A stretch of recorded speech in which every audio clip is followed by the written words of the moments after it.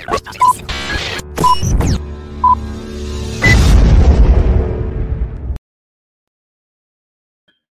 world needs freedom now more than ever. What a cliche to start tonight's episode of Adam versus the Man with, right? Every champion of a cause will say, yes, now more than ever is the time to listen to me. But no, really, for real. And actually, more so as a feature of humanity accelerating. We need freedom more than ever. And tomorrow, we will need freedom more than we need it today, more than we needed it yesterday. And what I mean by that, it requires, in order to understand an explanation of what I mean by freedom here, right? Because as a libertarian, we define freedom as a state in which ethics is respected, right? When your self-ownership is respected, when there is no force, fraud, or coercion in society against you, you are free. When that is universal, we have a voluntary society. We have a free world. We have an ethical society. A lot of people define freedom in different ways, but for me as a voluntarist, for most of us who call ourselves libertarian, that's what it means. Ethics, ethics, ethics. So when I say we need ethics now more than ever, is that really true? No, I think, maybe during World War II, when we were like murdering each other in large numbers, we really could have used ethics then. World War I would have been another good time for ethics. The Crusades, the Inquisition, slavery, Civil War, the era of Genghis Khan. You can go back to all of the atrocities of humanity and say, yes, we could have used a sense of ethics during that time. But there's a certain thing that I want to point out and why I'm saying this now, because we are radically accelerating the human experience. And in my book, Freedom, you can see me describe this as the asymptote of the human experience, this acceleration. Things go, from this exponential growth curve that looks flat for so many years. You think about the course of human history, from the point at which we evolved to be Homo sapiens, perhaps, right? That the state of nature we lived in for a long time until the agriculture and the Industrial Revolution. I mean, historically speaking, what I'm describing is the blink of an eye, and the internet age is the start of the blink of the eye. It's insignificant time-wise. We are so blessed. We should be so grateful that we get to be alive now. The gift of human consciousness has been described as the universe becoming aware of itself, right? And in a way, our ancestors had that, but now more than ever, as we expand our awareness, as we expand the potential of human consciousness, the gift is something that it's never been in human history, and it's accelerating. It's going to be more and more and more. We see that what we are in right now, what is it? Klaus Schwab of the World Economic Forum describes as the fourth industrial revolution, because there is an incredible synthesis of all of these massive economic forces driving the human experience right now that is synergistic. It's not linear anymore. It is undeniably, clearly exponential. And there are certain things that we need to look back in history to understand about this now accelerating trend in the nature of technology as being fundamentally empowering. Because throughout human history, technology, we have seen, has been used both to very positive and negative ends. Technology, kind of requires a definition in and of itself. So the mechanical application of scientific understanding, right? In that sense, our understanding of human knowledge, it has, yes, there have been chunks of knowledge lost over the eons, but fundamentally it grows. We get better. We get more capable. The more capable we are,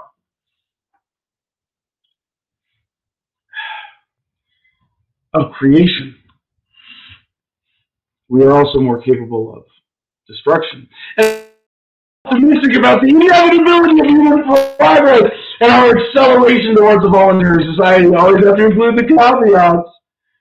Well, that is if we don't get, the gray goose scenario where microscopic robots that can assimilate all matter and act like a virus and create more of themselves. Just turn the planet into gray goo. Yeah, okay. Barring that, barring nuclear war, we all blow ourselves up. Okay, barring things like that, let the Earth a meteor or some other, who knows, right? But even though there are some natural caveats like, a virus, like a real one, I mean, like a real threat of a virus, right? There could be those natural things that interrupt this asymptote, this acceleration of the human experience. But the bigger threats that should concern us are the ones that we can control. And this is why guiding us into the new era, libertarian ethics, in this cliche sense of the phrase, are needed more than ever. Because it's a new fear.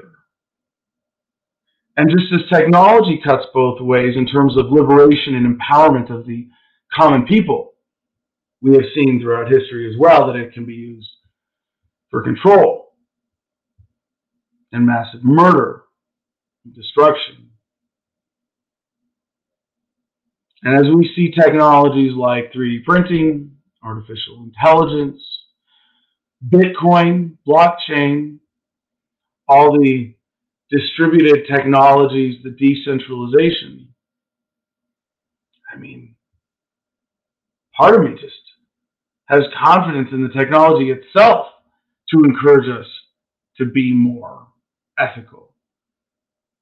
Some Bitcoin enthusiasts, and I would count myself among them, say that we might be on an evolutionary path from Homo erectus to Homo sapiens to Homo Bitcoinicus, or their various rhetorical variations on the theme, but that a decentralized society driven by blockchain technology, by Bitcoin, by decentralized money, something that it requires trust and inherently encourages decentralization and ethical behavior, is going to lead us inevitably by market forces, by incentive, to a voluntary society.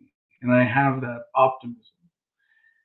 And when I look back at the section of freedom talking about this, the asymptote, the acceleration of the human experience, I wrote that in 2013, right? Or started when I was in jail.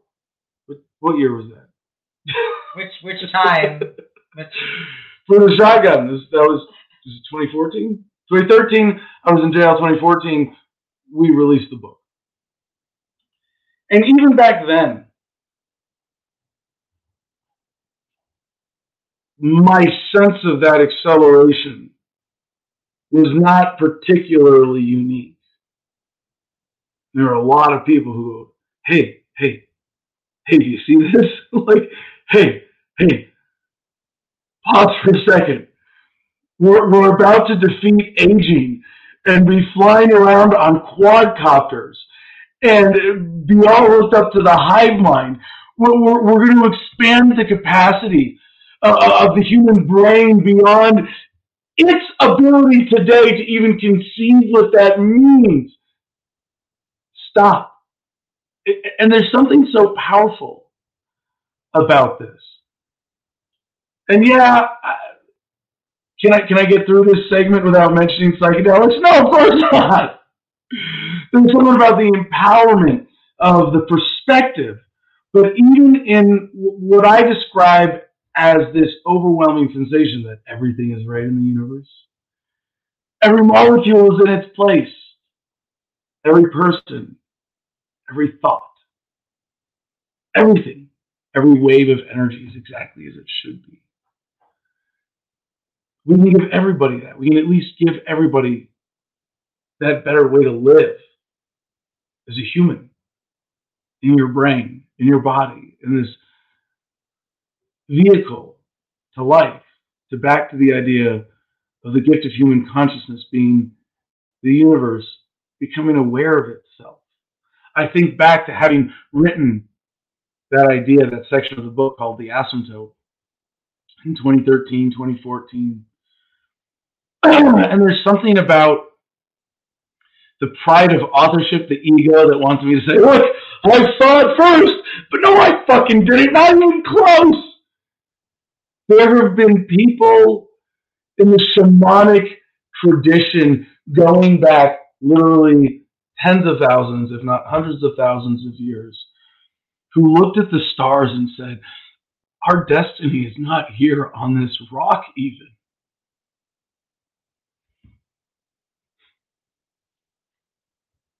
To think that this is inherent to the human experience.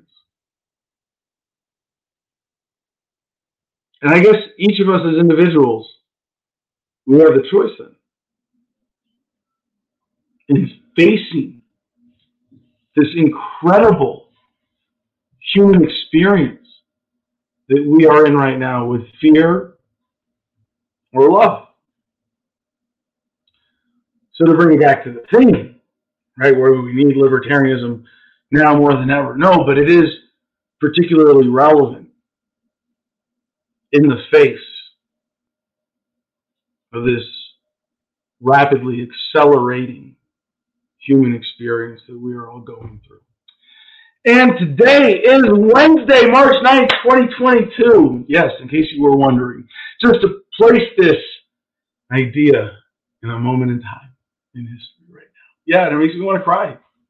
This is the ultimate beauty, and I want to cry because it's so beautiful. It's overwhelmingly beautiful.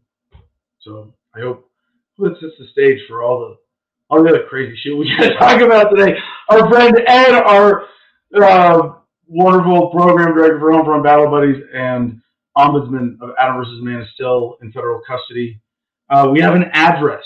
It is in our Telegram group. It is in the Producers Club. We need to put this in the main channel right now. Can you do that, Joey? Joey, our co-host, is with us in studio. Let's get Joey up on stage here, and Jim. I get a multitask? Yeah, we're going to look at your face while you look at your screen. Sure. How about that? I got to load my pipe here.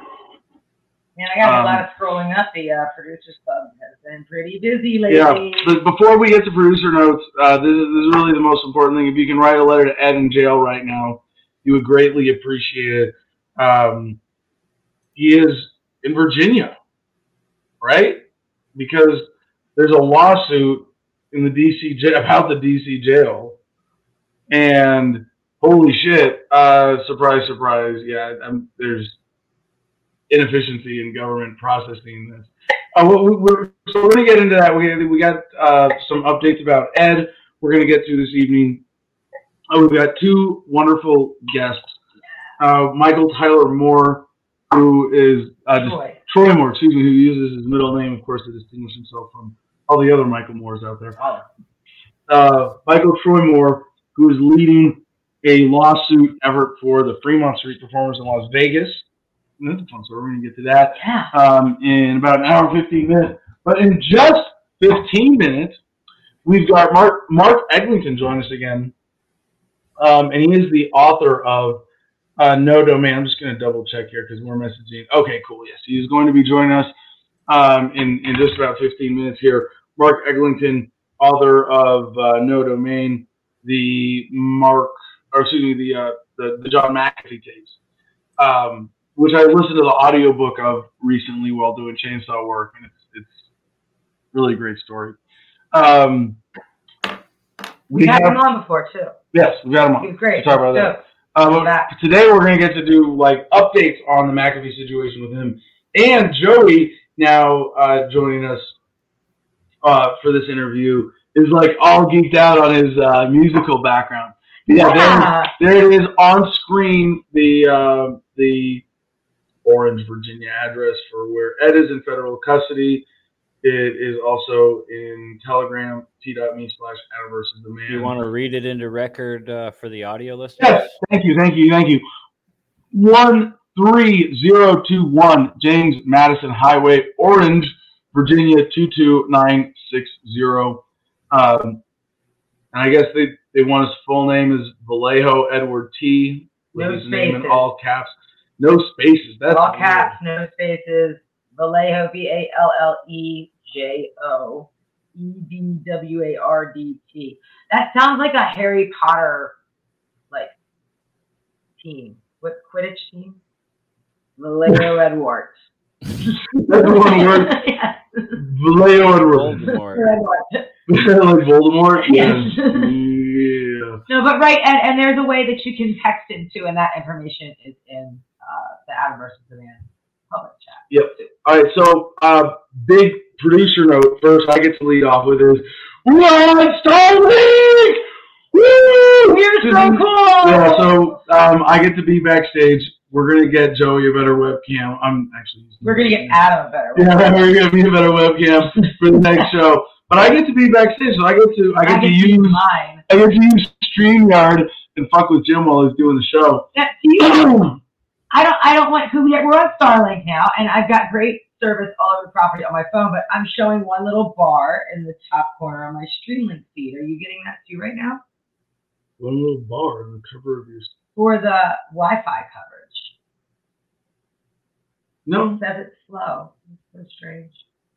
Huh. Yeah, it's screaming download. It is, we got 106. I mean, I'll just...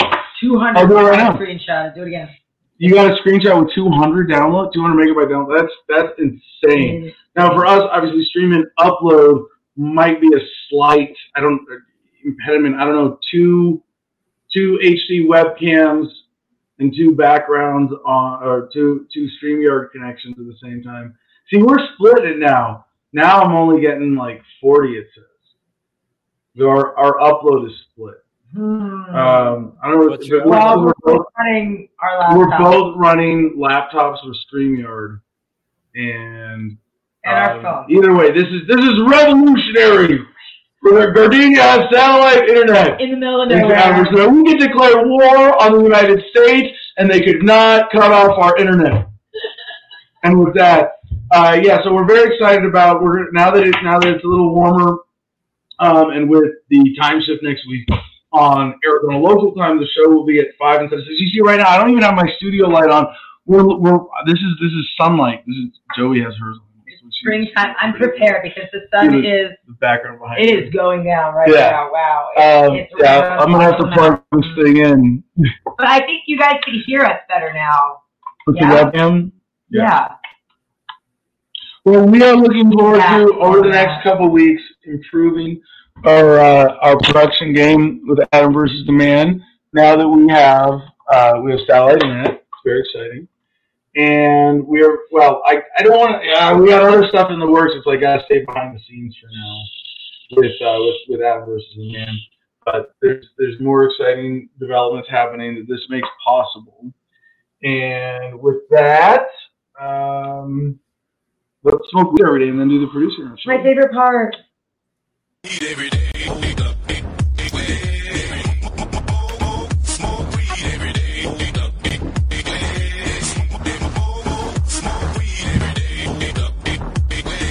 day. Smoke weed every day. You next for the next smoke weed every day.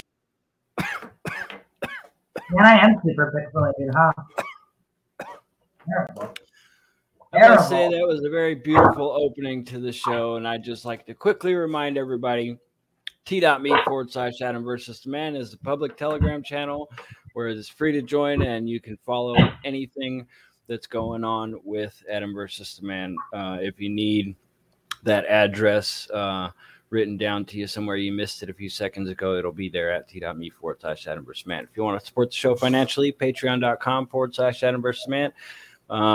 Prices, packages all the way down to $1 a month. It's super easy to support the show if you want to do it that way. And homefrontbattlebuddies.org, where all of your donations are theft deductible. There we go. Got a great show lined up. I'm excited. Yeah, That's it. that's it. Well, we have to. We talk about Ed until for our first segment. Actually, somebody has a question for you. Oh no! I'm gonna feel this. Clyde Rides. Does Adam D microdose mushrooms or LSD? What amount before or after you eat once a day? That's a good question. This is a very good question. Do I microdose mushrooms or LSD? Yes. Yes. Both.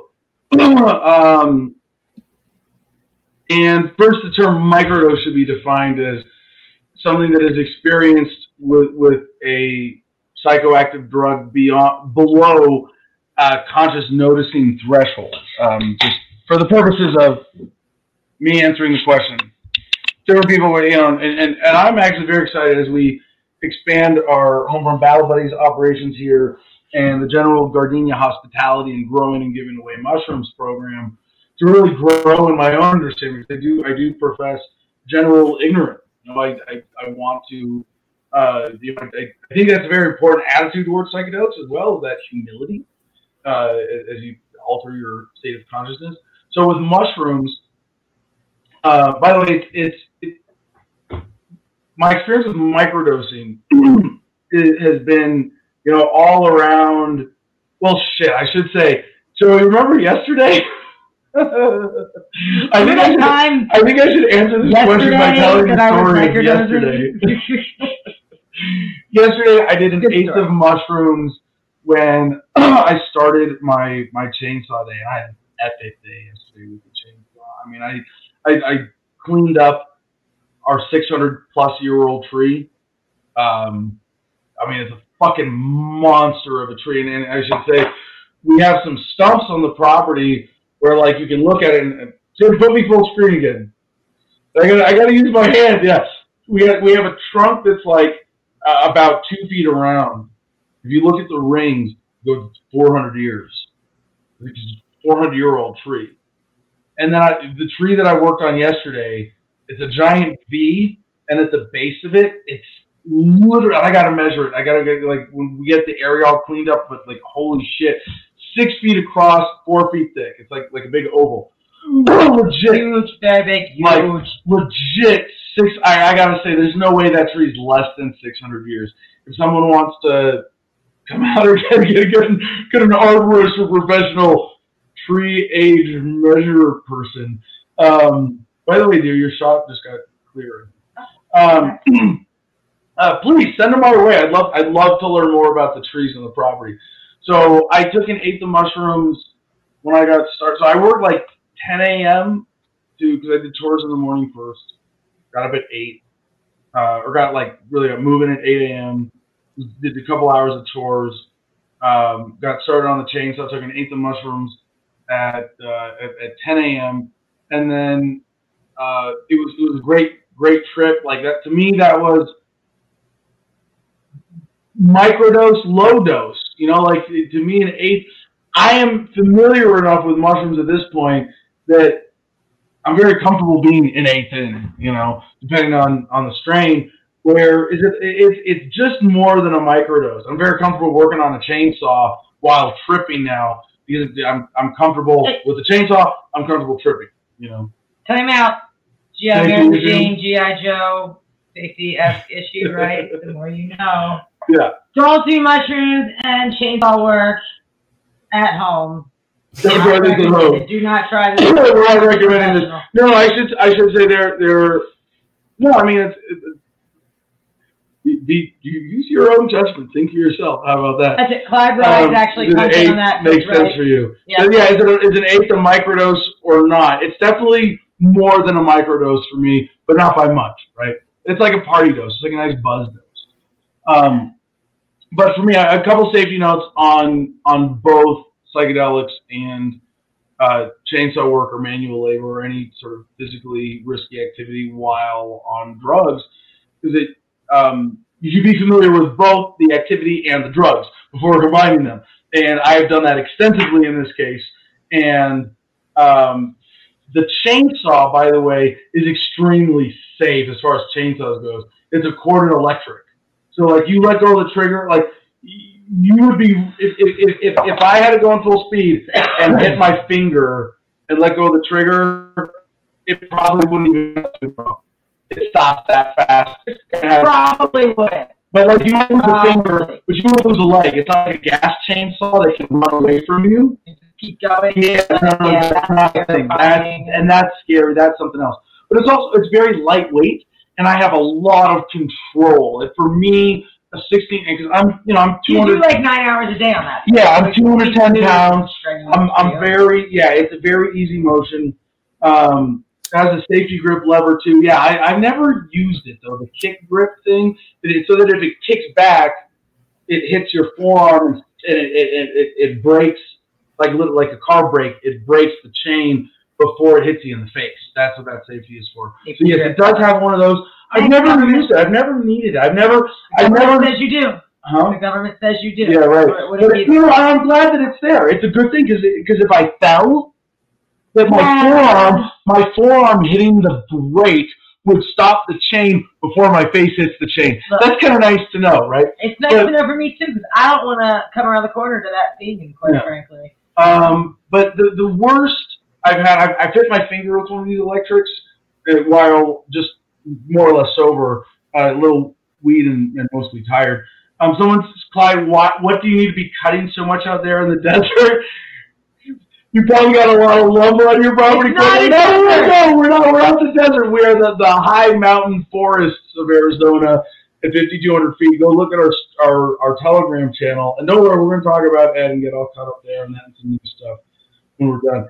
But no, we have tree privacy on 10 acres. We have beautiful coverage with trees out here in Juniper Wood Ranch in Arizona. If you go up to Flagstaff, an hour west of us and 2,000 feet higher, you have dense conifer forests. Whereas here we have mid-density junipers that are developing and getting thicker. And I should share yes, we're still doing the domes, Clyde. Last time I did a lot of mushrooms here, I walked up to one of my trees and I literally hugged it. No, I'm just kidding. I looked up at it and I was like, this tree's got to be like 150, 200 years old. And it's like a middle thickness one that's like 30, 35 feet tall. And I was like, I own this tree. And then I laughed at that idea, like, wait, I just turned 40 years old? This tree's like at least 4 times my age. It's going to be here for hundreds of years after I'm gone, unless I end up uploading my consciousness to a robot, which I'm looking forward to. But like, I am at best a custodian of this little slice of the surface of the earth, and I am not in any way denying that ownership in terms of human understanding of property is still not the best way. I'm absolutely ANCAP, Lockean, believe in that concept of property rights and homesteading. But in a much more humble sense, I am a custodian of this slice of nature. And so anyway, yesterday, then at 3:00, I took like another 1/8 of mushrooms, but it was powder and it was like really fucking intense. And it wasn't a big deal. Like I had such an awesome afternoon and evening, and Joey knows because I came home at dark. And I was still tripping balls, it felt like. You can attest to this. But you announced it. You're like, yeah. Because it was the powder. The second dose of mushrooms I took was like, and it. I don't want to say it was a heroic dose, but it took it to a dose where I had to lay down. I had to lie down. Get on my back, animals, and I looked all up, the animals licking. Yeah, the dog looking at my face, and I was looking up at the tree and closing my eyes, and then the line of the trees in my eyes turned these beautiful psychedelic patterns, against my eyelids. But that was like 10 minutes, less time than it would have taken to eat a meal. And I went right back to the fucking chainsaw. I had like an awesome, epic, productive afternoon. And then came back here and had a wonderful evening with Joey and the puppy celebrating his birthday and cuddling with the dogs and eating an epic meal. And we watched the second half of the Walter Matthau movie Pirates from 1986. Oh my God, that movie in itself is enough to make you trip. It is. It's so fucking weird. There had to be a lot of drugs. Roman Polanski directed and wrote this. For anybody who knows who he is, I'm sure there were a lot of psychedelic drugs being used while he was writing it. And I think I can safely say, yeah, all right, it's weird. But back to the question. With LSD, I've done similar stuff, and I've done it for different circumstances. I've done half a tab, a tab. It's something you just got to play with for yourself and figure out where your thresholds are and enjoy it. I haven't done any long-term sustained microdosing, but it's something that as I can get more access and we're growing our own here, definitely want to be doing more of. So, shit, I don't have an introduction pulled up for Mark, and he's backstage now going, oh shit. It's in Telegram. It's in Telegram. Oh, that's right, because you put it in the show promo. Yeah, you're such a great co-host. So well organized. So it's on our main channel. Yeah. I did. Oh, and actually, one thing. No, we'll come back. We're going to come back to Ed because I want to make sure that we really cover it properly. There's a question about your juniper trees. Oh, one more question. Oh yeah, on Odyssey. I'm not seeing the Odyssey comment. Are you making gin from juniper berries? Oh, that is disrespect for authority asks. Jim figured out how to put the. Yeah, you shared screen. It's great, isn't it? Pretty awesome. Jim, the Adam versus the Man versus taking off. Are you making gin from juniper berries? No, it's really just flavoring, as I understand. You still need a carbohydrate base to create the liquor. But I am exploring all the different fun things that we can do with juniper. But most importantly, it's an awesome source of firewood out here. And with that, let's get to our guest. Ladies and gentlemen, joining us tonight, best-selling Scottish author and co-writer Mark Eglinton joins us. His recent books include Blindsided with former Australian rugby captain and stroke survivor Michael Linog. By the way, this is a chance that for Mark me and Joey to explore a little bit more of Mark's catalog. And as a former rugby player myself, I'm pretty excited about that. But that was shortlisted for International Autobiography of the Year in 2016, Heavy Duty Days and Nights in Judas Priest, with musician KK Downing. And Joey's all like, yes, that's what I want to talk about. One of Rolling Stone's 10 music books of 2018, and most recently, Reboot My Life, My Time with Football legend Michael Owen. Also shortlisted for Autobiography of the Year in 2020 by the Daily Telegraph. And I recently, so we spoke earlier in the process with No Domain, the book about John McAfee, my former running mate for the Libertarian Party nomination for president, who was murdered one way or another in a Spanish jail cell while there for tax evasion. And we're going to get into that a little bit here with Mark as well now that some time has passed.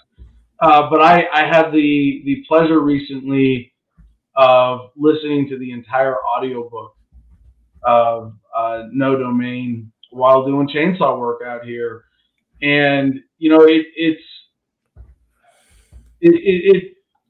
was so powerful for me personally to connect with my friend and to hear his words, so to speak, from beyond the grave. So, Mark, I want to thank you for that, really for what you did doing our friend John McAfee justice with that book. How are you today, sir? I appreciate it. I'm still trying to get over that intro, which was quite lengthy and impressive, and I appreciate it. Yeah, I mean, I appreciate what you said about No Domain, because it was people like you that I was really keen to get some kind of feedback from for a lot of different reasons. One, you knew him. Two, you understand that lifestyle. Whoa. Are you accusing me of understanding the John McAfee lifestyle? That's not a human possible feat, but I think I am uniquely appreciative of it. At least. Yeah, you're a lot closer than most. For that reason, it was really important to me. And, I think people going into it didn't really know what to expect. I think a lot of people went in there thinking there was going to be a lot of, what I describe as the kind of noise around John. And there is a lot of noise around John, and a lot of the noise was noise that John created. But that really wasn't the book that we did. The book that we wanted to do was the man John McAfee, and what it was that motivated him to be the guy he was, what it was he felt, what it was his philosophy in life was. Yeah. And that was stuff that he'd never done before. And I think he found it really challenging to do it. And there were moments for sure where it kind of felt like he was pulling back from the abyss.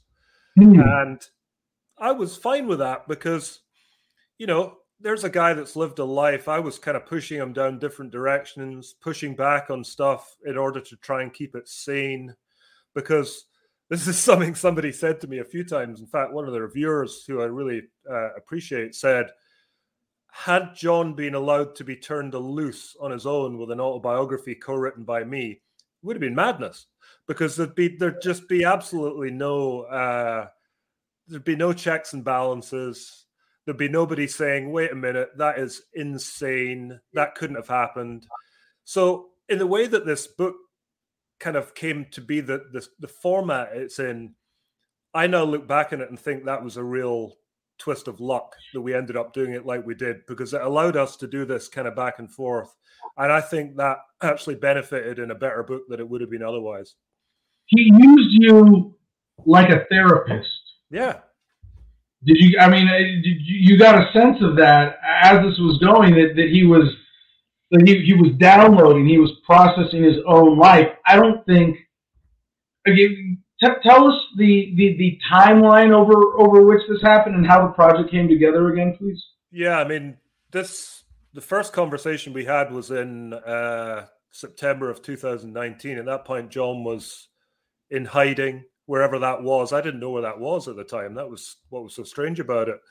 And I contacted him and asked him if he wanted to write an autobiography, because that's what I do. As you introed me there, the work I do is with musicians, with sports people, with business types, etc. And I just wanted to do the same with John.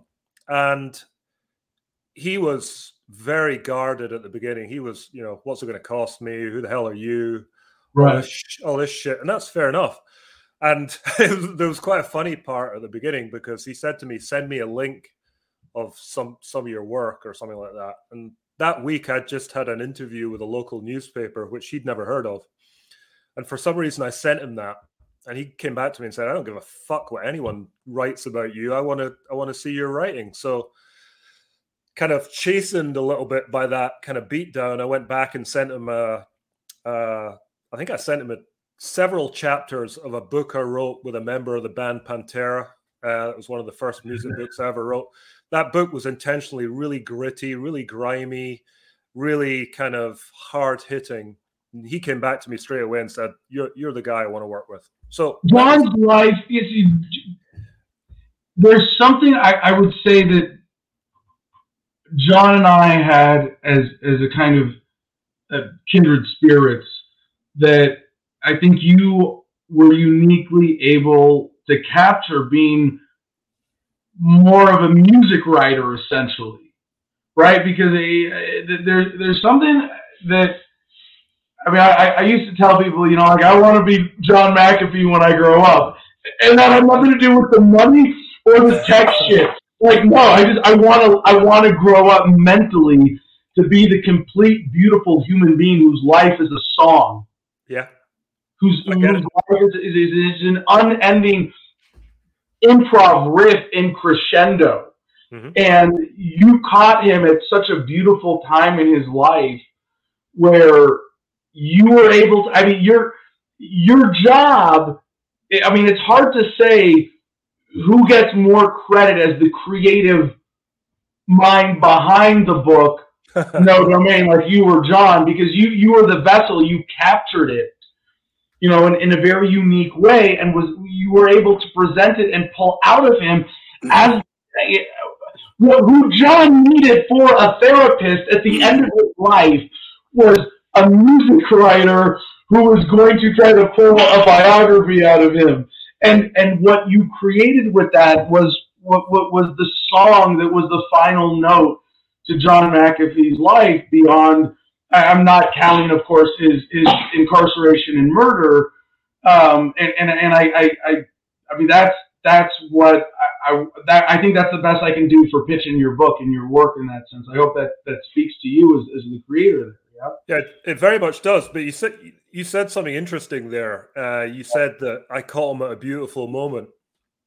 Now that might be the case, but there's an irony there that he was in a situation that was anything but beautiful at that time.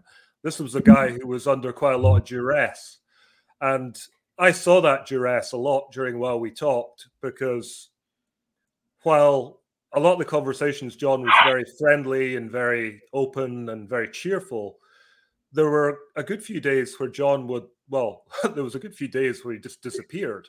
And there was another few days when he was pretty bad-tempered, and I could tell that there was stuff going on in his life that was nothing to do with what we were talking about. So I think it's the combination of those things. Your beautiful moment in life, I think, is true in the sense that I think he knew he was pretty near the end of his life. I think he knew this was probably the last opportunity he'd ever have to talk to somebody in this way. But at the same time, he was in a really tough spot. So I think, the combination of those forces probably forced him to give me the kind of information that I just happened to be there to get out of him. But, I'll take your critique and I'll run with it, because I really appreciate what you're saying. But it's interesting. You talk about music, and we talked a lot about music, and people call me a music writer. I'm really not. I just wrote about music early in my career, and the reason I did it was because I grew up as a metalhead, and I'm still a metalhead, and I will always be one. And when I wanted to get into writing, the path of least resistance for me was to go to heavy metal. What do you know about? What can you write about? And that's what I could do. And the same applied to sport to a lesser extent. But it's really not about the music or the rugby or the soccer or even John McAfee. It's about the people. And people who ask me about what it is I do always ask me the same questions. And it always goes back to the same thing. It is about relating to another person. And it doesn't matter what that other person does. They can do anything. And John McAfee for me was just somebody who did something else. I didn't sort of categorize him as being something in any way different from what I'd done before. He was just another person. And I just had to go down the same path I'd done with everybody else, which is get to know you. What makes you what you are? Where can we find common ground? And the great thing about John, and sorry to ramble on here, is that I've worked with a lot of people who don't actually give a shit about me. And that's not a criticism, it's just how it is. But John did. He spent as much time asking me about my life as I did his. And obviously my life wouldn't be very interesting reading, so it didn't make it in the book. But I think it's reflective of the kind of man he was, that he actually cared about what I thought and what I felt about things. And if he described a situation in his life, he would say, have you ever experienced anything like this? And in fact, one instance did get into it, because he was talking about bereavement. And he asked me if I'd ever lost anyone close to me. And I said, well, actually, I have lost my father. I mean, what kind of a person does that isn't deeply empathetic? And that's what I left the whole project thinking. I just had huge respect for John's empathy. Yeah, so I want to touch on both of those, because the last thing you said there, I think, is so critical to people who live at that higher vibration in terms of how you relate to and appreciate people, because you can't live your life as a beautiful dance, as a song, as music, if you can't listen to your own soul, if you can't have that empathy for yourself. And when a person who has that extreme empathy for themselves, because what that means is an appreciation for the human will, the one that you are closest to, the one that is your own, you want to see expressed in the world. You want to see that alive. And if you don't have that relationship to yourself, you can't have that relationship with other people. And people who have that deep, rich relationship with themselves, and therefore live as a shining light, as a song that we want to hear, like with John's life. It's driven by that empathy, that connection, that appreciation for the human soul itself in a way that speaks through how they then live. But I want to like completely disagree with you on your narrative, your understanding of that moment in John's life, and suggest a completely different narrative. And then you see if this rings true for you. Okay. But I never, because I was working with John as a colleague, as an activist, as my running mate during a certain period of that time that he was on the run. And maybe it was biased in my experience by, we have the chance to win the Libertarian Party nomination. We have the chance to take your message, John, of tax evasion and everything that you've done in righteous activism and living differently since you sold or cashed out of McAfee, the corporation, and have gone on this epic life journey. We have the chance to use your story as an example to run, in absentia almost, or run in exile for vice president. I mean, it was an epic, positive undertaking. And in a sense, when I listen to the tapes, yeah, it has that profound impact for me now in hindsight that he's not with us. But I think he was setting the stage for a comeback. I don't think he was saying, all right, this is it. He wanted to be understood so that he could come back, that however his journey ended, I think what he wanted to do was to tell his case in the court of public opinion before the government had a chance to, if it played out as he got captured and extradited, as I think might have happened. And we've talked about this on the show a lot, but the reason, and this last thing I'll say on this narrative, that the reason they had to murder him is that John McAfee, on the loose in the United States, even if it's because he's in a jail cell, but he's in the United States, and he's got Mark, a credible third party, as an author, telling his story. They couldn't allow that. Yeah. He would have been real. He would have been in this.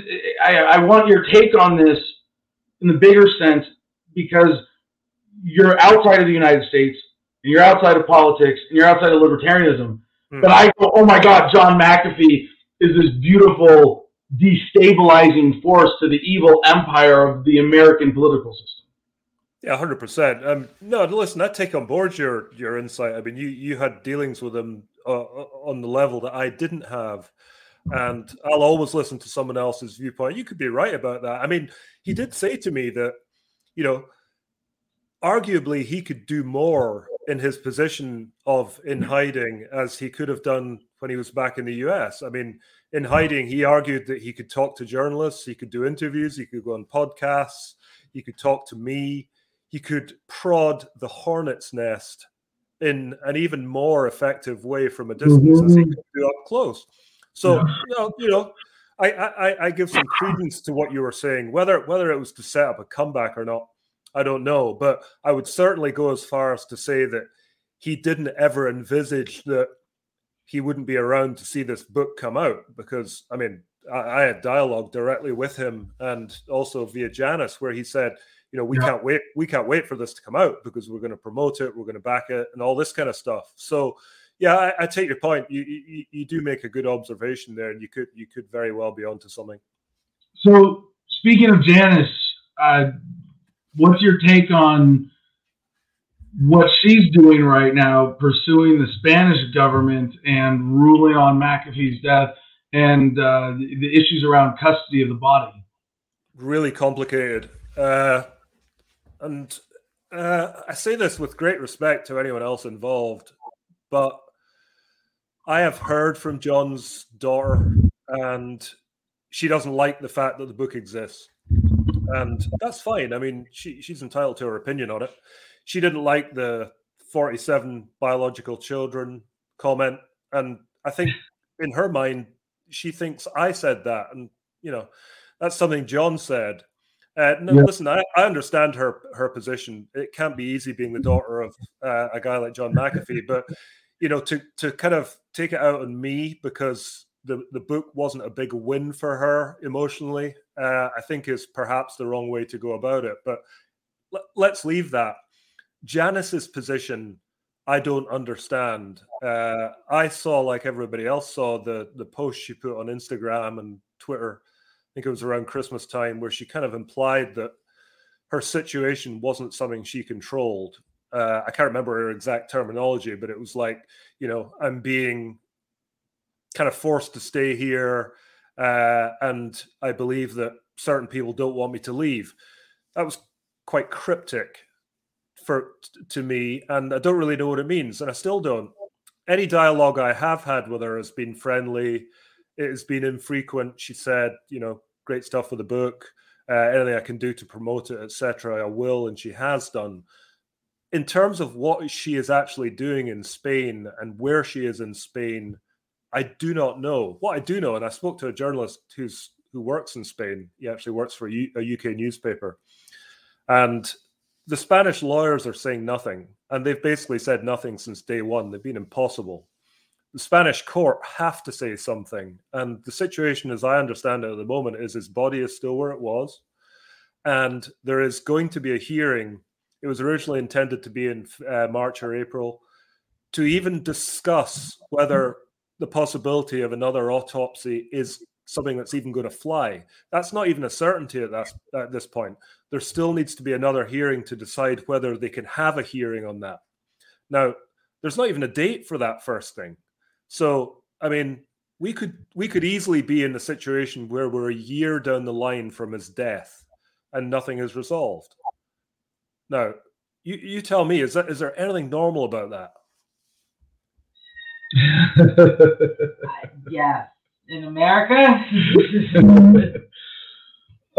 Well, Mark, before we get on to your exploits as a music writer, I mean,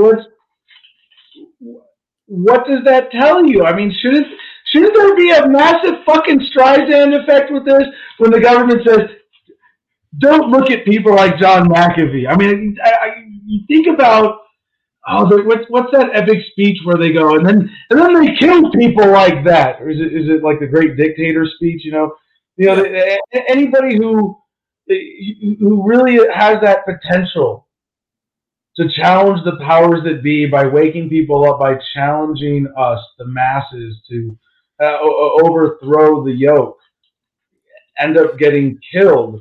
Do you put John in a category like that? And what is it then that you would hope people get from your book? Well, listen, I don't actually put him in that category, and I'll tell you why. Because the dead man switch theory, which I've avoided, has come to nothing. It's come to nothing. As far as I know, it's come to nothing. And I have to say, I never thought it would. Now, remove that, and what are you left with? You're left with somebody that says you don't have to pay tax, and if you want to go and use cryptocurrency as a means of not doing it, go ahead and do it. But let's be honest, John is hardly the first to have said that, and he definitely won't be the last. Is that a reason why this guy's body should still not be returned to the US? Hold on, before you finish that, I gotta interrupt and say, no, John McAfee was the first who was a tech mogul, multimillionaire, who had that credibility of an undeniable household name. Fair enough. Do you think it matters, though? I mean, at that point, a lot of people didn't even know that. I would say that a lot of people who were listening to John talk about cryptocurrency probably didn't have much of a clue that he even was involved in antivirus back at the beginning. A lot of these people would have, a few of them, a lot of these people would have been people that picked him up in Belize and thought, this guy's just a nut, and I just absolutely love this whole life. This guy, going around on a yacht and all this kind of thing. I think a lot of people bought into that whole maverick thing without really focusing on the tech stuff. I think you discount, though, the fundamental credibility of the undeniable resume point that he carries with him. Even if it's reduced to one sentence, he was the guy behind McAfee antivirus, and then he sold out his share and went on this epic adventure of his own. And now he's here wherever you're meeting him. Even if it's reduced to that, I think I'll give you an entree. And maybe this is more in you're maybe more of an inherent free thinker, but for American politics, it was a big point for him in running, in sort of having his foot in the door, even with the Libertarian Party, before he really was a libertarian in precise philosophical thought. And I'll remind people, I take significant credit for that because he read my book, whereas before that, he was talking about, and this is in his 2016 race when he ran with our friend Fred Weiss. He started this campaign saying, "I'm going to be the best tech security president.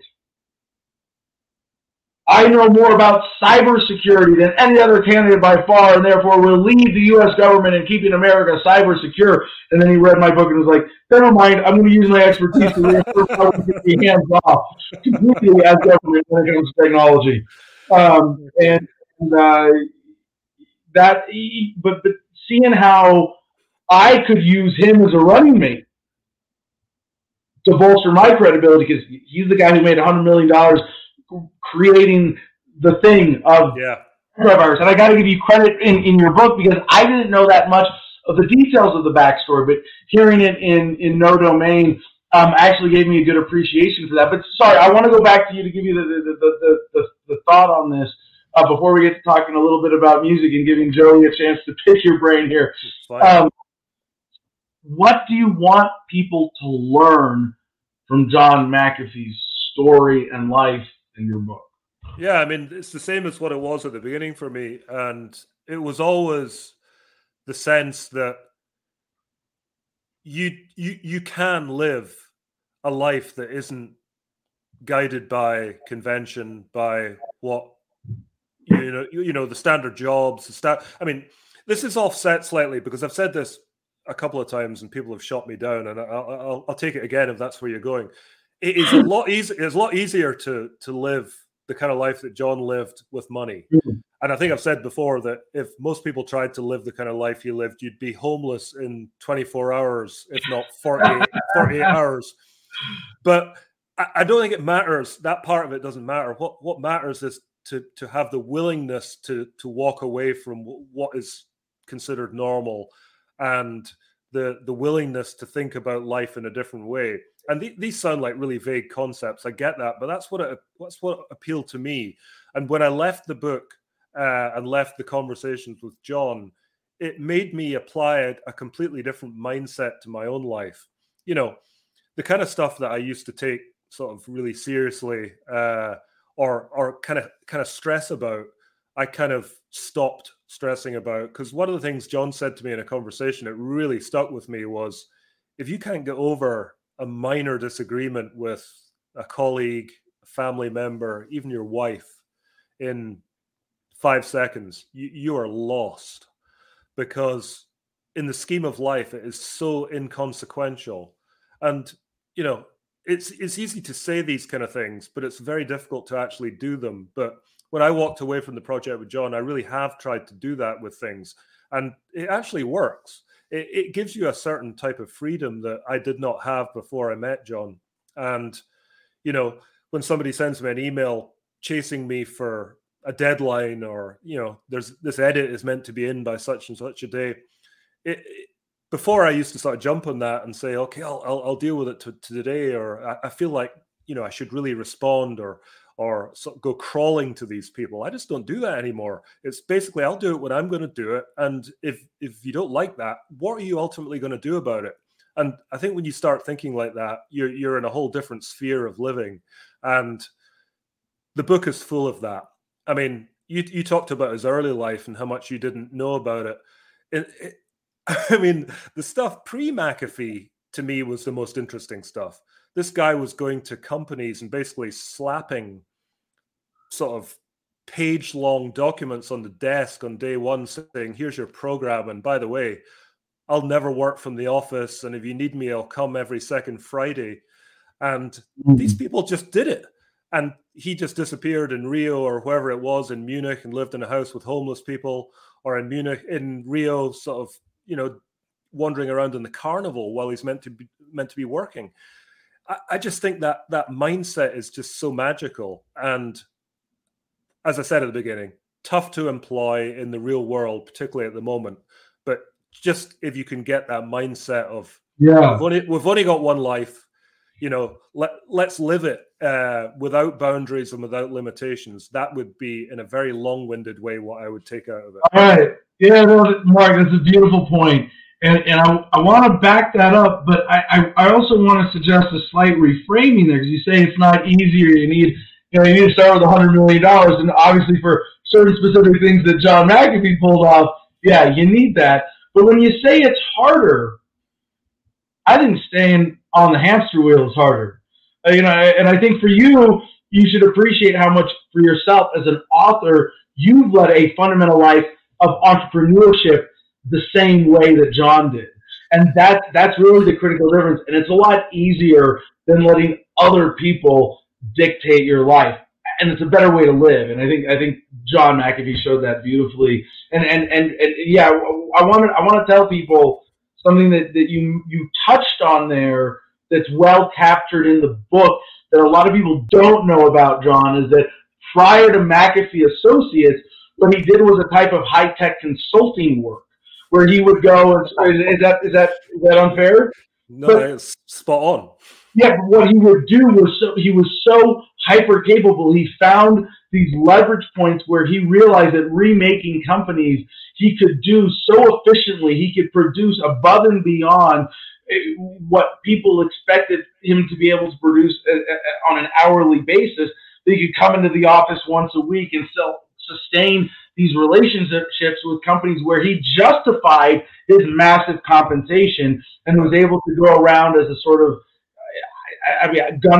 hired tech consultation guru who could remake companies and walk away with hundreds of thousands of dollars, millions of dollars at a time, like it was no big deal.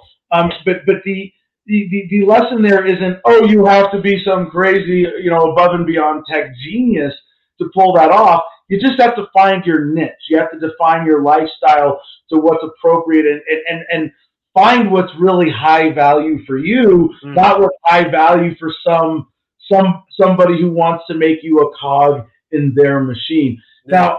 Now, before we get Joey on screen here, we have one question from the audience from Clyde Rides.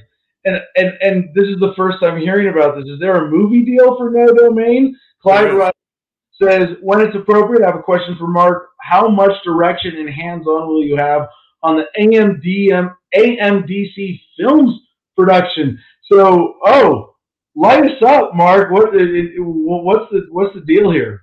Yeah, so in the months after the first interviews I did, one of which was with you when John died in June, there was a lot of interest. I had a lot of film people coming to me saying, can we option the book? Can we option the tapes? Can we option your ass?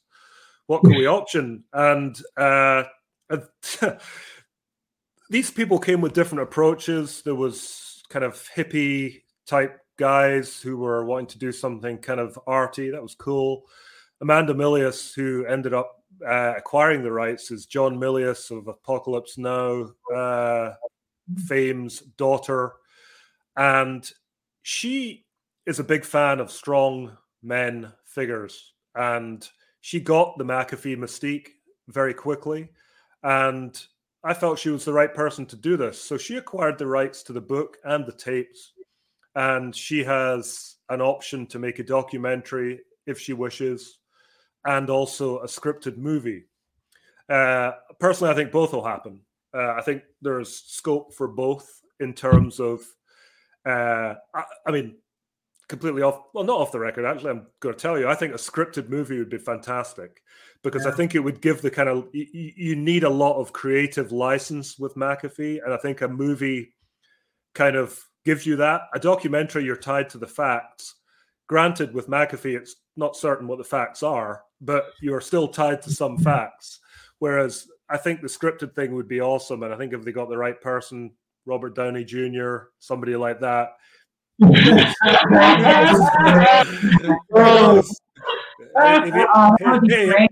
he's listening, there's a job here for you. No, seriously, I think it would be great. So that's ongoing. Will I have input? Well, I've got consultancy built into it, and I think that will probably be merely to offer guidance in terms of what's in the tapes, any queries on the actual book itself, any background that they can't find. I'll be very happy to do that. In terms of having any sort of direct input as to what it's going to look like, that's not my domain. All right, well, if any of the producers are listening, let me tell you, I hope that you make sure Mark is involved to capture the music of John's life for the project. And with that, let's get Joey on screen here. Joey had some questions she wanted to ask specifically about some of your music writing. So, Joey, I feel like you answered them all, though. I saw that you write so much about metal. You're a metalhead. I grew up in a pit myself, so I love it. I got goosebumps when you said you're a metalhead and always will be. It's a lifestyle. It's liberating in and of itself. And McAfee's Luck really was fucking metal, and really encompassed that spirit. So it sounds like that's something that maybe that inspires your writing, is just getting across that feeling of liberation and people who have lived it in their own ways, be it on stage or the way McAfee did. There's a couple of parts to that, and this is something I talk about with people who don't get heavy metal, and there's a lot of them, and it always really surprises me because people who don't understand heavy metal don't even know it exists. I meet people who, in my sort of previous life, when I was on the hamster wheel, and I'm talking 20 years ago, I used to go to dinner parties. And in those days, I was listening to Cannibal Corpse. I was listening to all kinds of things like that. People would say to you, "Oh, so, what kind of thing are you into?" And you'd mention a word like that. And you cannot even understand. You can't even understand how unfathomable that world is to these people. And I love that, because heavy metal is like, it feels like you're in a club and it's all of your own, and everybody within that club completely gets it. And to me, that's always been a source of great security, because when I was a teenager and we were all doing the same thing, our whole lives revolved around going to the local record store, picking up vinyl albums of metal bands. Our whole community and our whole reason for existing was centered around heavy metal. Everything else was secondary. Studies at school, social life, forget it. Everything was heavy metal. Everything else came second. And I still live like that. And I've somehow managed to become a sort of functioning adult. I've had 2 children who are now adults themselves. I'm here, and I'm doing, as you said earlier, Adam, a job that is free form, that is allowing me to it's allowing me to pick and choose when I do what I want to do, and who I want to do it with. And to me, that's part of that sort of whole community existence that heavy metal gives to me, and the two go absolutely hand in hand. Do I want to continue writing books about heavy metal? Maybe not. There's a couple more coming. If the right people come along, I'll do them, but it will never, ever leave my... there isn't a second that goes by each day that I don't think about heavy metal in some capacity. So if you can relate to that in any way, good on you. Yeah, it is. It's a lifestyle. And me too. I felt safer at a heavy metal show, parking lot, waiting in line for the tickets, whatever. Because there was a whole thing around even going to the concerts, right? Yeah. Waiting in line for the tickets, calling into Ticketmaster if you could. I don't know what your equivalent is over there, but meeting up with your friends and making sure you're there to park. And I felt safer there than anywhere in my life as a teenager. And thank goodness my parents understood that I felt safe. So they never held that from me. Yeah. You're absolutely right. People say to me, "Oh, these concerts must be really dangerous. There must be a chance of getting beaten up." And I say, that's the last place you'll ever get beaten up. And if you did get beaten up, somebody would pick you off the floor and pick you up again. That's the thing. It's that community thing. So, yeah, that's just my life, and it always will be. And there obviously is a sort of tie into the kind of McAfee life and that kind of thing that probably subconsciously drew me to that kind of thing. And John didn't like heavy metal. We discussed it. He hated it, and that's fine. I just said you're too old, and he said probably. But I think he got that I was passionate about it. So these things are all part of the same kind of mindset for me. That's awesome. I'm excited. I didn't realize you wrote all the books you did on the Pantera. Nergal of Behemoth. I did KK Downey and Judas Priest. I did Brian Slagle, who's the CEO of Metal Blade Records. I'm doing another book with him in a year that comes out next year. I mean, I'll take any amount of that stuff. I could try to explain it to people. People who I was at school with say, what is it you do now type of thing. You seem to write about sort of metal people sometimes. I'm like, yeah, that's exactly what I do. And that's exactly what I was into at school. And I'm still doing it. What are you doing? And I'm looking at somebody who's massively overweight, probably divorced, very unhappy, working for somebody, thinking, actually, this guy's got a point. He's living a life that he's passionate about. So that's where I'm at. Yeah, exactly. I've got one more thing to tell you both. And this is, I'm not a Bitcoin guy at all. I'm a boomer from when it comes to that. But I am rock and roll. And when these guys at Canonic came to me and said, are you familiar with Canonic? Can't say that I am. Canonic are guys in Austin who are a self-publishing platform, and they publish on Bitcoin.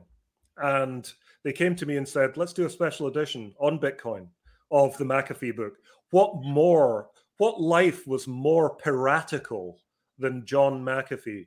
And what is more piratical versus the main publishers than publishing in Bitcoin?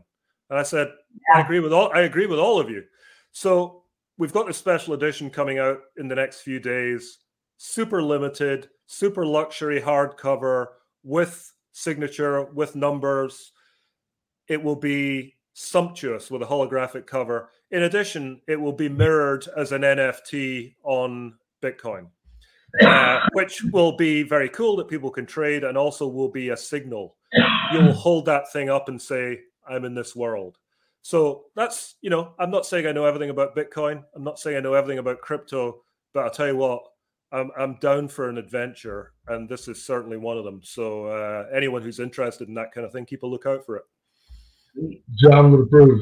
Yeah, well, that was part of it. I mean, I'm sure he would have approved. And anything I can do here on that kind of honors what he believed in combination of what we did together, I will continue to do. Well, speaking of which, what you said, projects in the works. What's in the works? Oh man. Well, okay. There is one. It's a heavy metal musician. It's a book that's actually been sitting since 2015, and it's, you might know the band Queensryche. Jeff Tate was the lead singer in Queensryche. Big band in the 80s and 90s. Had a big meltdown in the sort of late 2000s. But absolutely iconic band. Jeff's a friend of mine. He said to me many years ago, let's do this autobiography. So it's in the works. It'll be finished tomorrow if I get off this call. And it'll be published later this year. Then the other book I've got in the works is in US politics and is a biography of Steve Bannon. Very cool. Authorized by Steve Bannon and with input directly from Steve Bannon. Do you have a goal in mind with the Steve Bannon book? The way you described the objective, or this is like just exploratory, just like this is going to be powerful one way or another? Well, in the same way as I was fascinated by John, I'm equally fascinated by Steve for entirely different reasons. But there are similarities. I think if you ask the guy in the street, what do you know about Steve Bannon? It's, okay, Trump's campaign manager. Right. The War Room, maybe. Do they know about Steve Bannon in China? Do they know about Steve Bannon at Goldman Sachs? Do they know about Steve Bannon in the Navy? Do they know about Steve Bannon making movies? Nobody knows any of these things. And I need to understand, and Steve knows that I need to understand what made him the man he is now. And what goes along with that nationalist, populist movement that is so motivating for him. I need to understand what the mindset behind that is. Now, this can't be sycophantic, as I don't think my book with John was, because I think if you're sycophantic in a book like this, it has no credibility. People just say you were in the guy's pocket, forget it, waste of time. It will not be like that with Steve. I will be talking to people who do not like Steve Bannon and have really good reason to hate Steve Bannon. In addition, I'll be talking to people who've worked with Steve and to try and get a sense of who this man is. And it's really just a demystification process. But at the same time, I think it will be of great interest to people.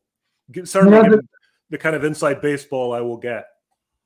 There's a great word, demystification, for what I said exploration, and as an open goal, just going into a project like that. Undeniably, Steve Bannon is a critical, and I don't want to say misunderstood, but understood character in modern American politics who deserves examination at this point. So I'm excited to see what comes out of that. Yeah, so that's ongoing at the moment, and anything else that comes along in the next few months, let's wait and see. I think our friend Ed would like that book. I remember him listening to the War Room quite frequently in the morning. So well, I'd be interested. What are your two views on Steve and that whole world? Because let's be honest, the War Room is a parallel universe in some respects. Well, I would be, just to be raw, self-interested ideologue in this, I would say that Steve Bannon, as a creature parallel to Trump, has gotten a lot of people who otherwise wouldn't be motivated and inspired in politics, but with a lot of misconceptions, a lot of bullshit, but a strong passion for principles that I would share of freedom and justice and ethics and anti-authoritarianism and decentralization. Yeah. And I would hope that your exposition would lead a lot of conservative Bannon fans to turn libertarian, or at least to get to that next level of political awareness. Yeah. No. I mean, that is something that's on my mind. I mean, I wouldn't be qualified enough to call myself a libertarian, but I certainly have libertarian views, as I also have lots of other views. But I do know what you're coming from with Steve, and I think a lot of people jump to conclusions when it comes to him, particularly when you mention the word nationalist and populist. People make an automatic jump to racism, which isn't necessarily a clear progression when you actually analyze the facts. And I think it's those sort of gray areas that I'd like to explore, because these are very gray areas. The people that attach themselves to these kind of movements aren't necessarily the people who are at the forefront of them. A lot of people look at these movements and think, okay, here's a vehicle for whatever crank stuff I'm doing. I can maybe progress it a little bit on the coattails of this. Whereas the actual movement itself isn't necessarily of that ideology. That's the way I think at the moment. Might all change in a few months, and I'll be coming on your show telling you something completely different in 6 months, but we'll see. Either way, it doesn't matter. What matters is that that's what I'm doing. And I will continue to sit in this room, and I'll be able to continue doing this great job that I'm doing as long as people are willing to have me on board to do it. So I'm so grateful for that. Awesome. Well, Mark, you and I connect on Twitter, and I don't have your handle. What's the best way for people to connect with you? Yeah, just Twitter, and that's just my name, at Mark Eglinton, EGLINTON, all one word. Anything that I'm doing, in terms of other books. Mostly I'll tweet about there, anything that I'm promoting to do with John, any insight I have on John in terms of what's happening with the case. I'll try and put it on there. And, I like to think that my Twitter is a sort of reasonably open stream of consciousness, not sort of controlled by anyone keeping me on a hamster wheel of any kind. So I hope that's attractive to people. And there's a bit of metal in there as well. So a bit of heavy metal. So what else do you want? All right. Thank you so much for joining us tonight, Mark. We look forward to hearing from you again and all your future work. Really appreciate it. We'll talk to you soon. Thank you, Mark. All right. I see our next guest is like staging an epic musical introduction or something. I would say let's go straight into it, Joey. You can just stay on screen here. Yeah. Because she's the one who looked this up. But I'm really excited about this. This is a fun story. Ladies and gentlemen, Michael Troy Moore joins us from Las Vegas, representing the Fremont Street Performers in a massive lawsuit. Not in Las Vegas, from Las Vegas. From Las Not Vegas. in Las I am currently, this is by all meanings of the truth, I am a mayoral candidate for the city of Las Vegas in exile. And there's an internet video that I explained it on. How do I explain this? Because there's so many layers to it. I've been a musician, a singer. I had a radio show between Howard Stern and Opie and Anthony about 20 years ago. My day job was I was a special representative for the United Food and Commercial Workers and the Musicians Union, which is an organizer and an in-house lawyer. And how I stumbled onto that is I would find these union busters would sell themselves as lawyers to the employer and the employees. And I would look into their backgrounds. I say, these guys aren't in the bar. How do they pull this off? And this is going back to the late 1980s. So I found the loophole where if you have 3 years union rep experience or 3 years human resources, you could be a lawyer for the organization, the corporate the union. I told my boss, he thought I was full of it. And eventually he made me co-counsel with his lawyers. And I said, these lawyers are overbilling the union and not getting people back to work quick enough. And as a union rep, we're supposed to do the job to the best of our ability. I said, well, hiring these bar assholes isn't it. They don't care about people. And so eventually he fired the counsel out of San Francisco that was like $700 an hour. And the night before a big 6-week trial, he says, you go in there, you get the judge to swear you in or you're fired. You told me all that bullshit for the last 10 years about being a bar exempt attorney. Here's your chance.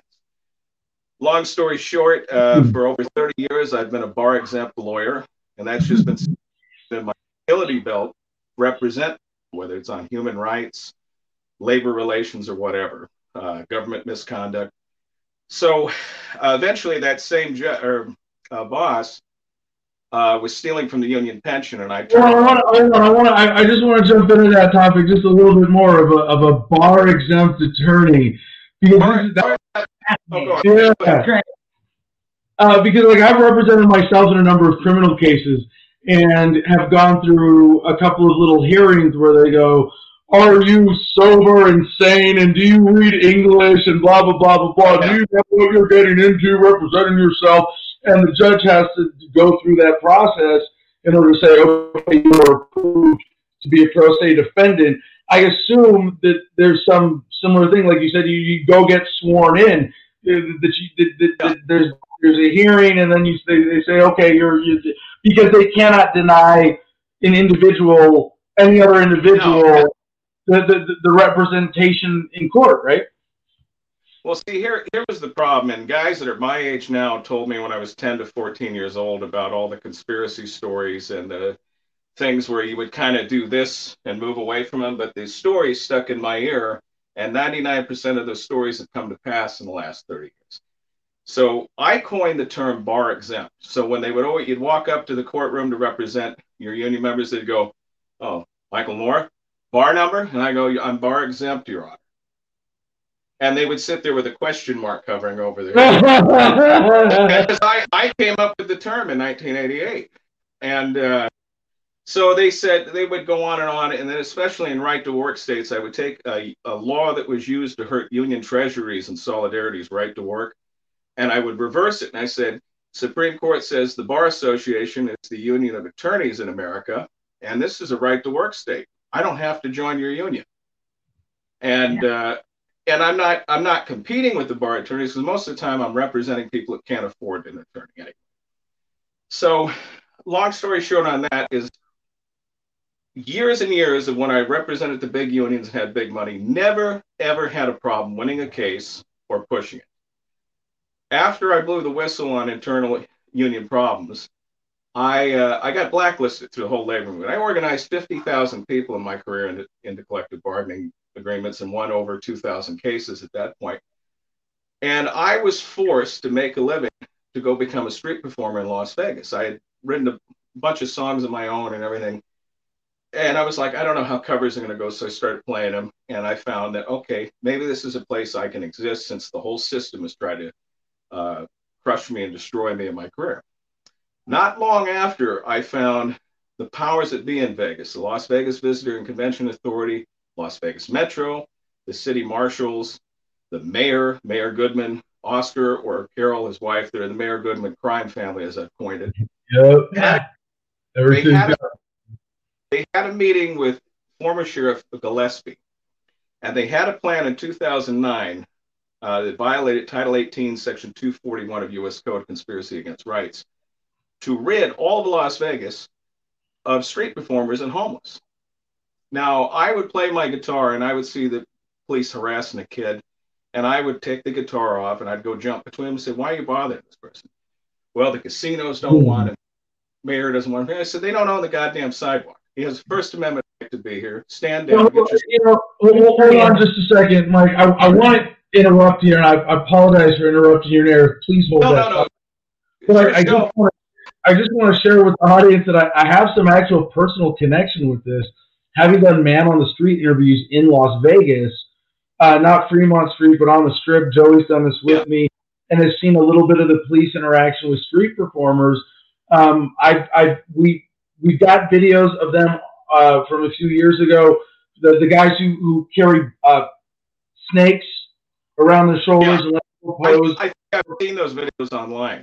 Yeah, and we've heard other stories from street performers when the crowds are thin or there's interesting street performers noticing that I'm there doing man on the street interviews.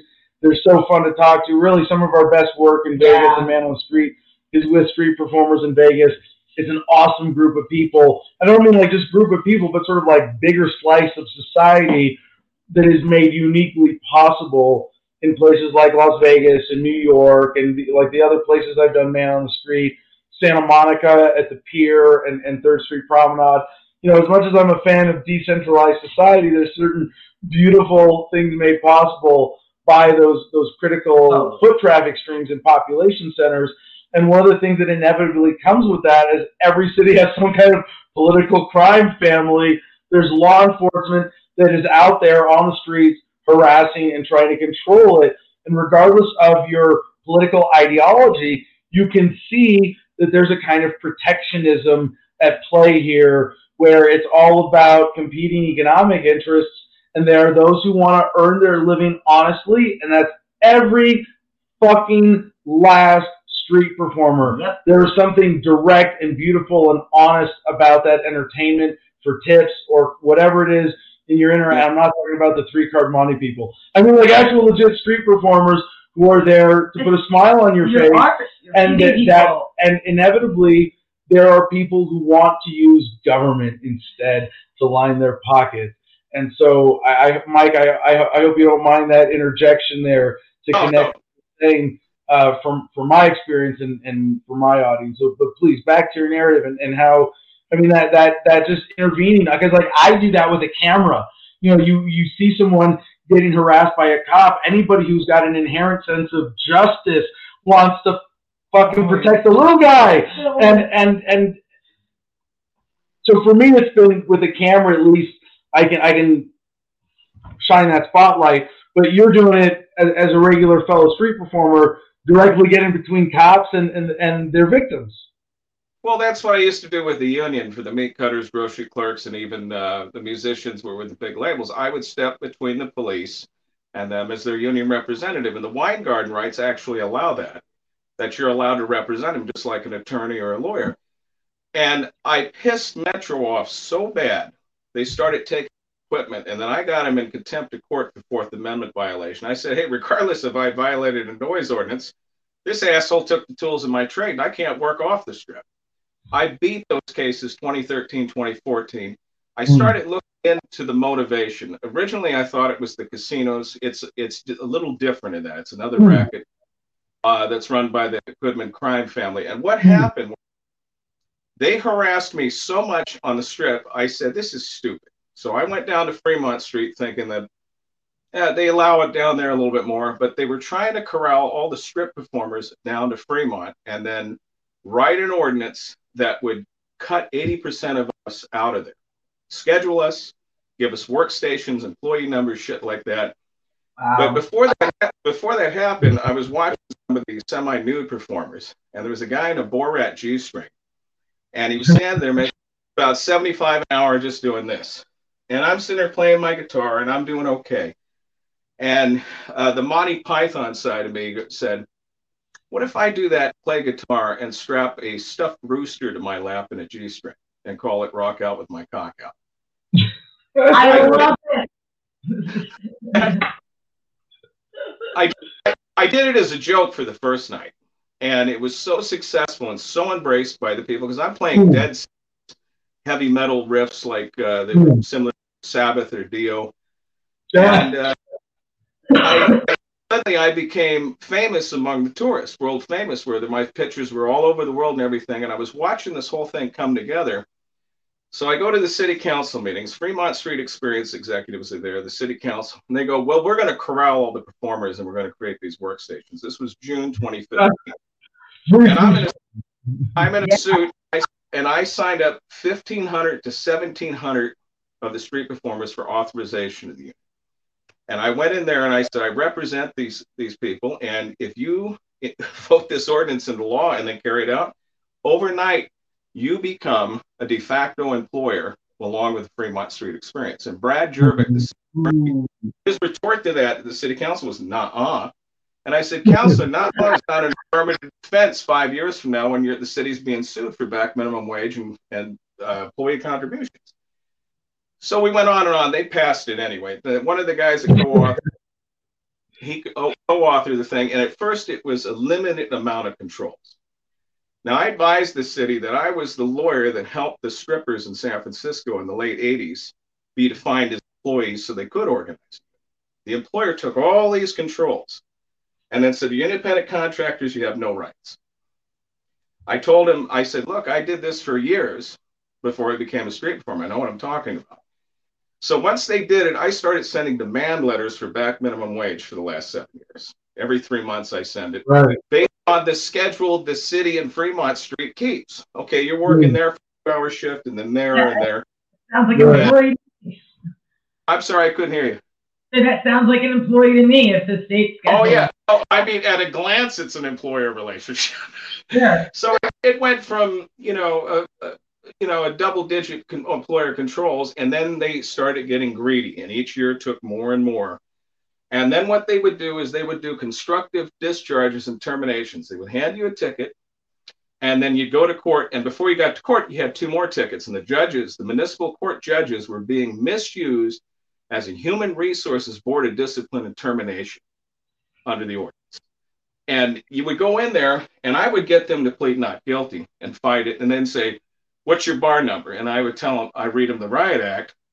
They would back up, and a couple of times they said, well, you're dangerously close to practicing law without a license. And I said, I've never practiced law before. I'm not practicing law now, and I'm not practicing law in the future. I'm the president and general counsel of the union. This person has authorized me to be here to defend them in labor relations matter that can cause their termination. The Weingarten rights by the Supreme Court says I can represent them. So these judges were just confused and didn't know what to do. And eventually we beat the cases, but they would stack them. And they particularly went after the black entertainers, the young kids. And because there are really no infractions in Nevada, they were throwing them in jail for 6 months for having 1 foot out of the workstation. Oh, wow. And the law would only only give them so much, but what they would do is say, well, you know what? You got these 5 street performer violations. Why don't you agree to stay off of Fremont and the Strip for 1 year? And you got no jail time. But there was no law. You could go to the judge, prosecutor, and go like this, and still they couldn't do that to you. You had to voluntarily do it. And what I call it, bullying, right? What's that? Plea deals and bullying. Oh yeah, it's racketeering is what it is. It's a RICO statute thing. So I would go in there, and originally the conspiracy between the mayor and the original sheriff in 2009 was to clear all street performers and homeless off the Strip and Fremont Street by 2016. Well, the anomaly of me walking in there as a street performer who used to get paid the big bucks to fight this for the 2 big unions was something they didn't count on. And I didn't do it for any money. I did it because for the first time in my union career, I essentially was rank and file with these same people. If they could do it to them, they could do it to me. And I felt that it was my duty and my conscience, spiritually everything, to step between the police, the city, and the courts and do this at my own peril, which is coming to fruition per se. So we got a majority of the union, and they just kept taking more and more controls. They're up to 400 controls now. And every time we filed an unfair labor practice with the National Labor Relations Board, 2 or 3 times a year from 2016 to this year, the board would sit on it. Even though a lot of the labor laws changed to let gig workers organize that would have normally been independent contractors in the past, they would let it drag because, oh God, the government would go, oh, it's just those street performers. And I would say those street performers that are, by virtue of being in a public place performing, are protecting the First Amendment for everybody. Why do you look down? You got, from performers, you got every level of talent, skill, and background. You got people who have nothing, and you got people with college degrees, and you got people like me that are in between. And so they kept taking and taking and taking. And then in 2018, I got asked to run for mayor because I chewed the mayor out on a issue over the illegal tax on hotel rooms and what she was doing. And about a month later, these 4 guys in suits came up to me while I was performing in front of Binion's on Fremont Street and started asking me 101 questions. And I don't mind answering questions, and I'm friendly. So I said, are you guys offering me a job? And they said, well, we watched you hand the mayor her ass back at the city council meeting over short-term rentals. And I said, yeah, she was wrong. She was unconstitutionally wrong. She's trying to put the owner of the house on house arrest if he rents his house out. She doesn't have that authority. They said, we want to know if you want to run for mayor. And I just started laughing. I said, I don't have the money to run for public office. Right. And I said, let me think about it. So my father, who ran for mayor for 20 years of a Bay Area city, he never really had an agenda. He just wanted to fight corruption. And he almost got elected each time, and he eventually died in 2015. So I told myself, always almost. Yeah, almost. Yeah, what you should have said is, I don't have the gaping hole in my soul necessary to run a successful campaign for mayor of a major American city and oversee numerous criminal rackets. Well, what happened with me, I already knew what the Goodman's racket was because my old mentor told me back in the 90s how they came to power. And he was very well connected. He was more powerful than Jimmy Hoffa before he left office. And his name was Jack L. Lovell, just for the record. But I decided the biggest problem on top of the street performers thing was the lack of water. So another family member of mine invented something. I found a solution for the water. And I made a 21-step agenda. I said, we're going to return the Constitution. We're going to operate by the city charter. We're going to operate lawfully instead of a racket. So we go in January 28, 2019, and all hell breaks loose at the city clerk's office because they found out I was running. The lawyers come down.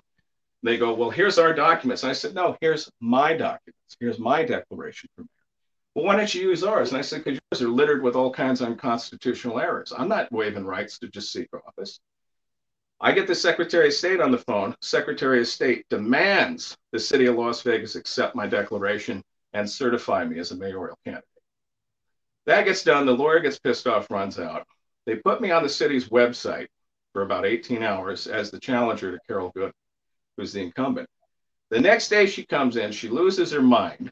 and we pulled Freedom of Information Acts, everything. They decertified me, erased me from the nominations, ballot, and election without court order, simply because I've been fighting the city over the street performers. So we take it to federal court. It drags. It's still dragging.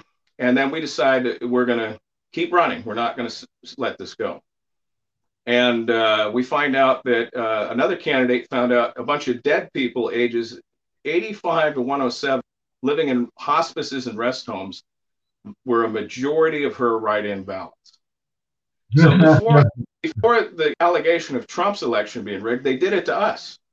Mayor had a bunch of dead people run mail-in ballots in 2015. Steve Sisolak, the governor, wouldn't investigate it. Secretary of State, nobody would investigate. And then what they do is they just say that, Mike Moore has no labor relations experience. He's not a bar member. He wanders around on Fremont Street in a diaper. They literally said, we don't have time for him. Please, National Labor Relations Board, cancel the hearing to determine the performer's employee status. But they didn't CC me, and the board didn't tell me. I had to file a Freedom of Information Act about 1.5 years ago to get the whole file. Over 9 times, National Labor Relations Board, Region 28, that handles Las Vegas, bent over backwards to cancel the judicial hearing to determine whether we're employees or not. Wow. Well, I filed another charge, and I got it in Washington, D.C. right now. I filed a 22-page charge based on common law, the ABC test, and another labor board test. There's only one small point that would say we're not employees. Now, I argued with the general counsel there. I said I want an oral argument because of the affirmative defense from the city in Fremont Street saying they're independent contractors. I want them to come in and prove that. I got 400 points that say we're employees since 2015. So what happened is the general counsel in Washington, D.C. is going to allow me that as of about a month ago. I think it was mid-January. So the city finds out. And on September 27th, 2000, they pulled me out of my scheduled work circle over to an alley, threatened me.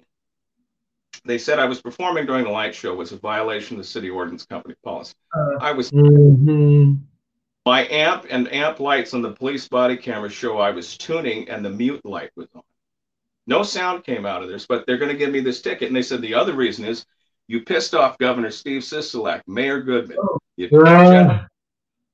and you pissed off the Fremont Street CEO, and you pissed off somebody else. I think it was Wolfson, the county DA. And they said this, and I said, so what? I pissed them off. What are they mad? I'm out here in a G-string and I play nice guitar. They said, no, you know your fellow workers of their rights, and you've informed the general public of the 15 mask exemptions under state and federal law, because I had a sign on it. And they said, if you come back to work, we're going to beat your ass, arrest you, take your guitar. I said, what are you going to arrest me for? And they said, Sisolak Directive 24. And I said, there's no mechanism to arrest me for that. And I said, by the way, page 5 says, if I work outdoors, I don't have to wear a mask. And they go, we don't recognize the exemptions. Now I said, look, I already mailed Fremont Street. We legally define the Fremont Street area as indoors. This is our home. We legally define this as indoors for our purposes right now because we say so. Whatever we may, yeah. It's incredible that they did that just so directly. I mean, it's the kind of thing you're like, oh man, we gotta get. Hey, that's what prompted the video that you posted on YouTube. Yeah, is this the whole thing? Yeah, that body cam's on YouTube, and it took me almost a year to get discovered. Yeah, because they gave me the ticket September 2020, and I realized if I went back, because see, they pulled me to an alley away from witnesses behind Four Queens Casino, no cameras. They had their hands on their guns. And normally I'm the bravest guy against cops, and I go, this is this part where the union organizer gets fucking killed or shot, like back in the 30s. Yeah, I get away with now, but not at all. It's sort of harder for them, those, to get away with murder the way they used to be able to kind of willy-nilly just kill people who got in the way.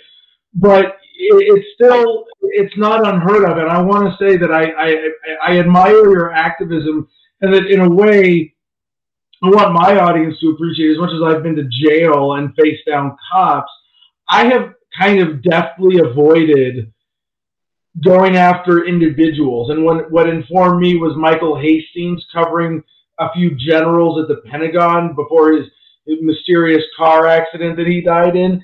And I'm like, you know what? I'll stick to the general, wake people up, challenge the system as a whole in the abstract, rather than go after individuals who have specific rackets, because that's how you get murdered. And at least in this day and age, threatened like that and legally harassed is the equivalent. You are absolutely correct, and no shame in anything you got to do to protect yourself once that threat has been raised. Yeah, it's not going to work anymore. And I've noticed over the years, being a lawyer and a union representative, there is a parasitical phantom government riding on top of our republic.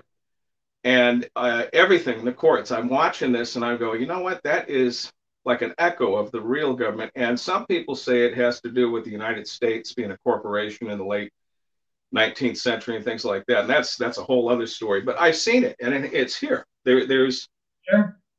They operate, and I evaluated the situation, and I said, I go back, I'm going to get beat up, arrested. They said they're going to take my guitar and throw me in jail. I said, if you're going to continue this interrogation, I want my union representative here under Weinberg. You ask for a union representative again, you're going to jail. I said, I want your supervisor. You ask for a supervisor, you're going to jail. And now I had my guitars and shit with me, and I'm like, I know what happens when they did this before. They break the shit and impound and all that. So they basically said, if you come back to Fremont Street, we're going to beat you up, arrest you, take your shit. So I get the ticket, and it's for performing during the light show. I go to court. They keep dragging out. I filed a defendant in error because I have no contract with the state out there. And I said, unless you're going to give me a W-2 and make me an employee, we have no agreement. I'm not bound by company policy. And they said, well, you were operating during the overhead light show. And I said, overhead light show. And I played stupid. I got the prosecutor to say on the record, I said, what is that? And he says, well, that's operated by the Fremont Street Experience. And I said, well, that's commercial speech, and my speech is free speech. And the Hudson River decision in New York says that free speech comes before commercial speech. Your Honor, you need to dismiss this. I filed motion after motion to dismiss essentially what was a equivalent of a jaywalking ticket. The city has spent $220,000 on prosecuting me over 19 months. It's the only thing they got on the union president here. I don't break the law. I don't, do a bunch of illegal shit. I organize units. And then with this acceleration of the labor board situation, they held it over my head. And then what they did is they said, we don't want any jail time. We don't want anything. We just want you to stay out of trouble for 6 months. And I go, it's already been 14 months. And then when I was out of court, they sent an attorney in without my authorization, because I'd never, in like 9 months, I never entered a plea. Just motions to dismiss. This attorney, his bar number is 4528 in Nevada, comes in, says, I represent Michael Troy Moore. We're entering a plea not guilty. He leaves without my knowledge. He comes back in 2 days before I'm scheduled to be on the record, withdraws. And then a public defender walks up and says, I'm here to represent you. And I go, whoa, wait a minute. What's going on here? I never got a financial disclosure to see if I qualified for a public defender. There's no jail time. What's going on here? Judge panics. Judge Hastings. And he says, we need to go off the record. And I said, I'm not comfortable going. So he says, humorous, Mr. Moore, we have some housekeeping. He goes off the record. He dismisses the public defender. And he says, Mr. Moore, if you fight this and you lose, you're only going to get a maximum $1,000 fine. There's no jail time. And we go back into the thing, and the city prosecutor's office offers me what's called a submittal. It's on a piece of paper where it's printed, no contest, not guilty, guilty. Draws it in with a Sharpie and says, if you agree to a submittal 6 months out of trouble, we will let this go. And I said, what happens if I get in trouble? He goes, well, then you go to jail for 6 months. And I said, even if I'm not convicted of the secondary? He says, yes. Because Well, this is, They're just going to pull you. They're just going to come threaten you again and charge you with some frivolous nothing. So we all know. well, what was happening at the time is, and Fremont Street filed a complaint with the Nevada State Bar, and Tiffany, a bar investigator, contacted me. And we had a 1-hour interview, and eventually I gave her the 25 reasons why I don't have to be in the bar. And it turns out the city was trying to get me for practicing law without a license. After she interviewed me for an hour and a half, she says, well, can you just drop the ESQ off of one of your emails? I said, no. I said, why don't you send me an application to join the bar? You guys are a union. Why aren't you trying to organize? So she never sent me the complaint. I had to get it through a Freedom of Information Act. The city and Fremont Street were trying to throw me in jail for practicing law without a license, civilly and criminally. Now, she said it was signed by Brad Jerbick, December 3rd, 2020. However, Brad Jerbick retired as city attorney July 1st, 2020. So these assholes, all inclusion, the mayor, the people that work for the city court, city prosecutor's office, Fremont Street, and Paul Bloomfield, who tried to kill one of my witnesses in there, a guy named Jeff Hunt. Tried to kill him, and I submitted an affidavit because he was helping us. They ran 6 other people out of town on my witness list. So I'm sitting back, and I told the court that I have to leave town on September 1st to deal with my pension with the other unions, because I'm in pension appeals in D.C. and the Bay Area. They said, that's fine. I said, I can't promise I can be here. He says, well, if you take the submittal, it's over with. And I said, I'm going to go research the submittal, get back to you. Well, it's good till September 10th. Well, September 1st, I entered into the record, no contest. I pulled from the court record that there was a fine, $308. I paid it, affidavits, notarized everything, no contest, fine paid. I can't receive a fair trial in this courtroom due to conflicts of interest. You all work for the mayor who I ran against. This is retaliation for organizing a union and me seeking public office. Good day, I'm done. September 1. Late December, the prosecutor emails me and says, we'd like you to sign a waiver of constitutional rights. Way after the fact, he knew by September 15th I pled no contest.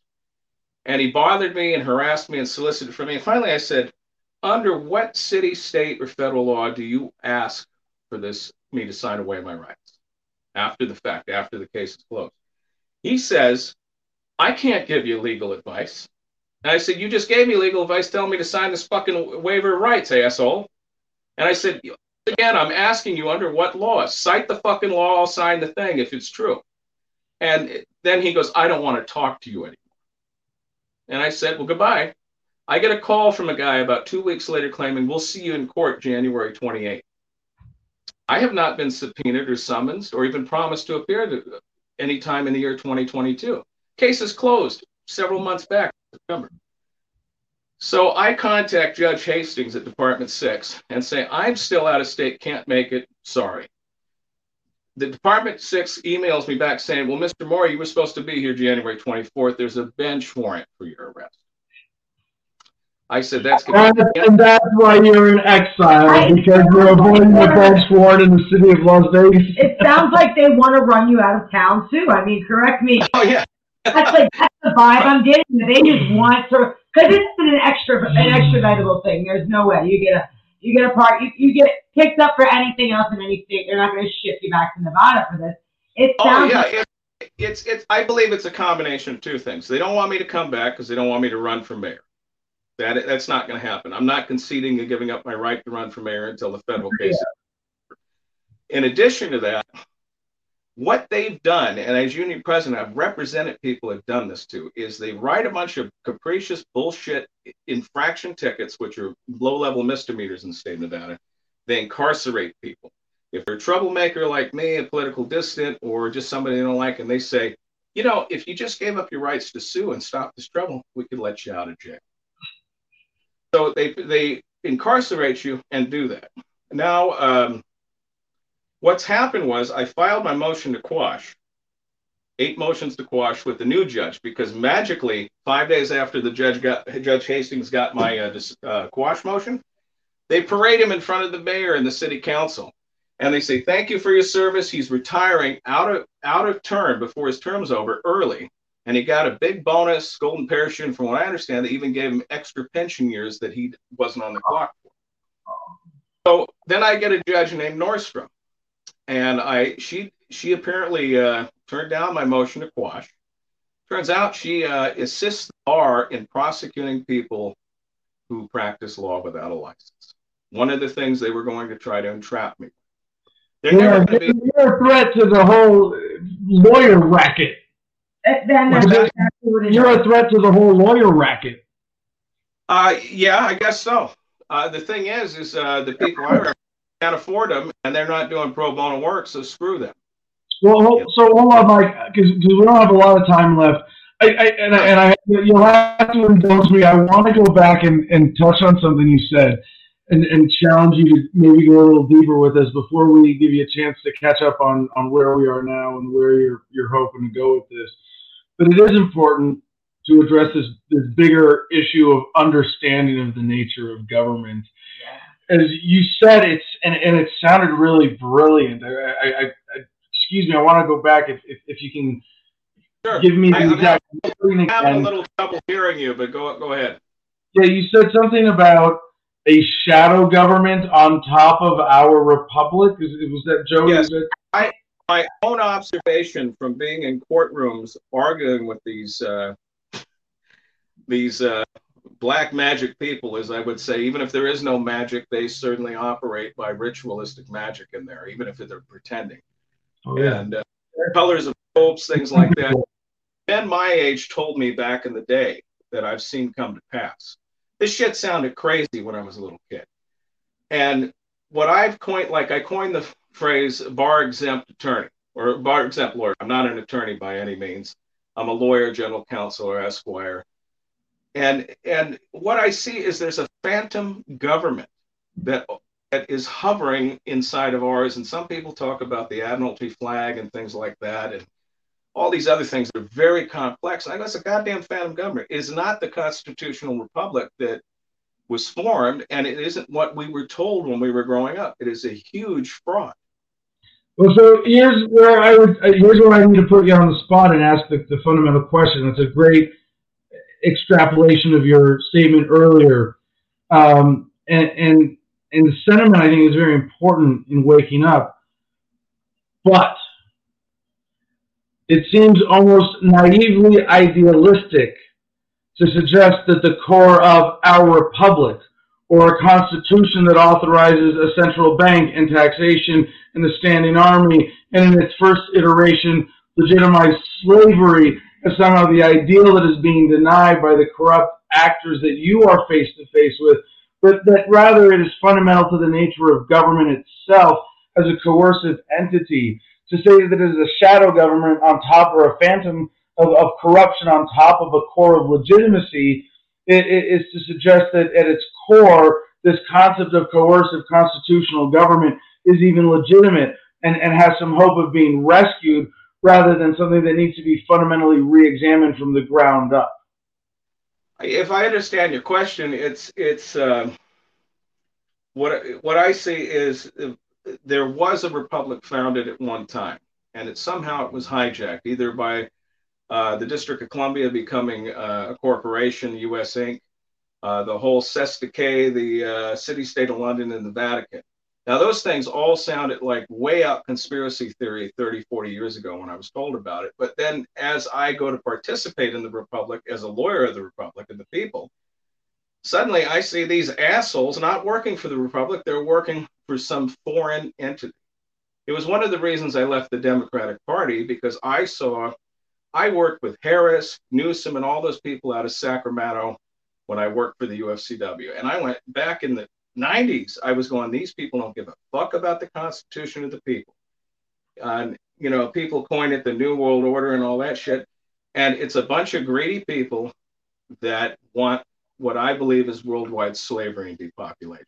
Now, it sounds crazy, but if I'm in a courtroom and this shit's going on, there's something to it. And every time I win a case, the judges go from a black robe, they leave the room, and the prosecutor leaves, and the prosecutor goes out the public entrance but reappears backstage with the judge.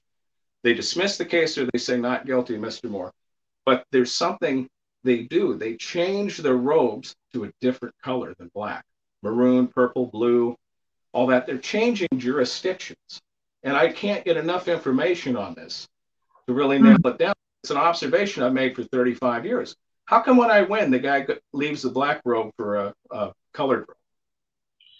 So the reason I think this is really important, I want to bring it back to your work and give you a chance to talk about where your hopes are now for the future, because trying to salvage something that is fundamentally corrupt versus rid ourselves of the social cancer that it is now is really important, and I think. As obviously you are extremely well informed and educated and historically aware, I think what you're missing in the way that you talk about the Constitution is that it was always, the Constitution was an excuse to ignore the Articles of Confederation and the concept of government by consent in the first place.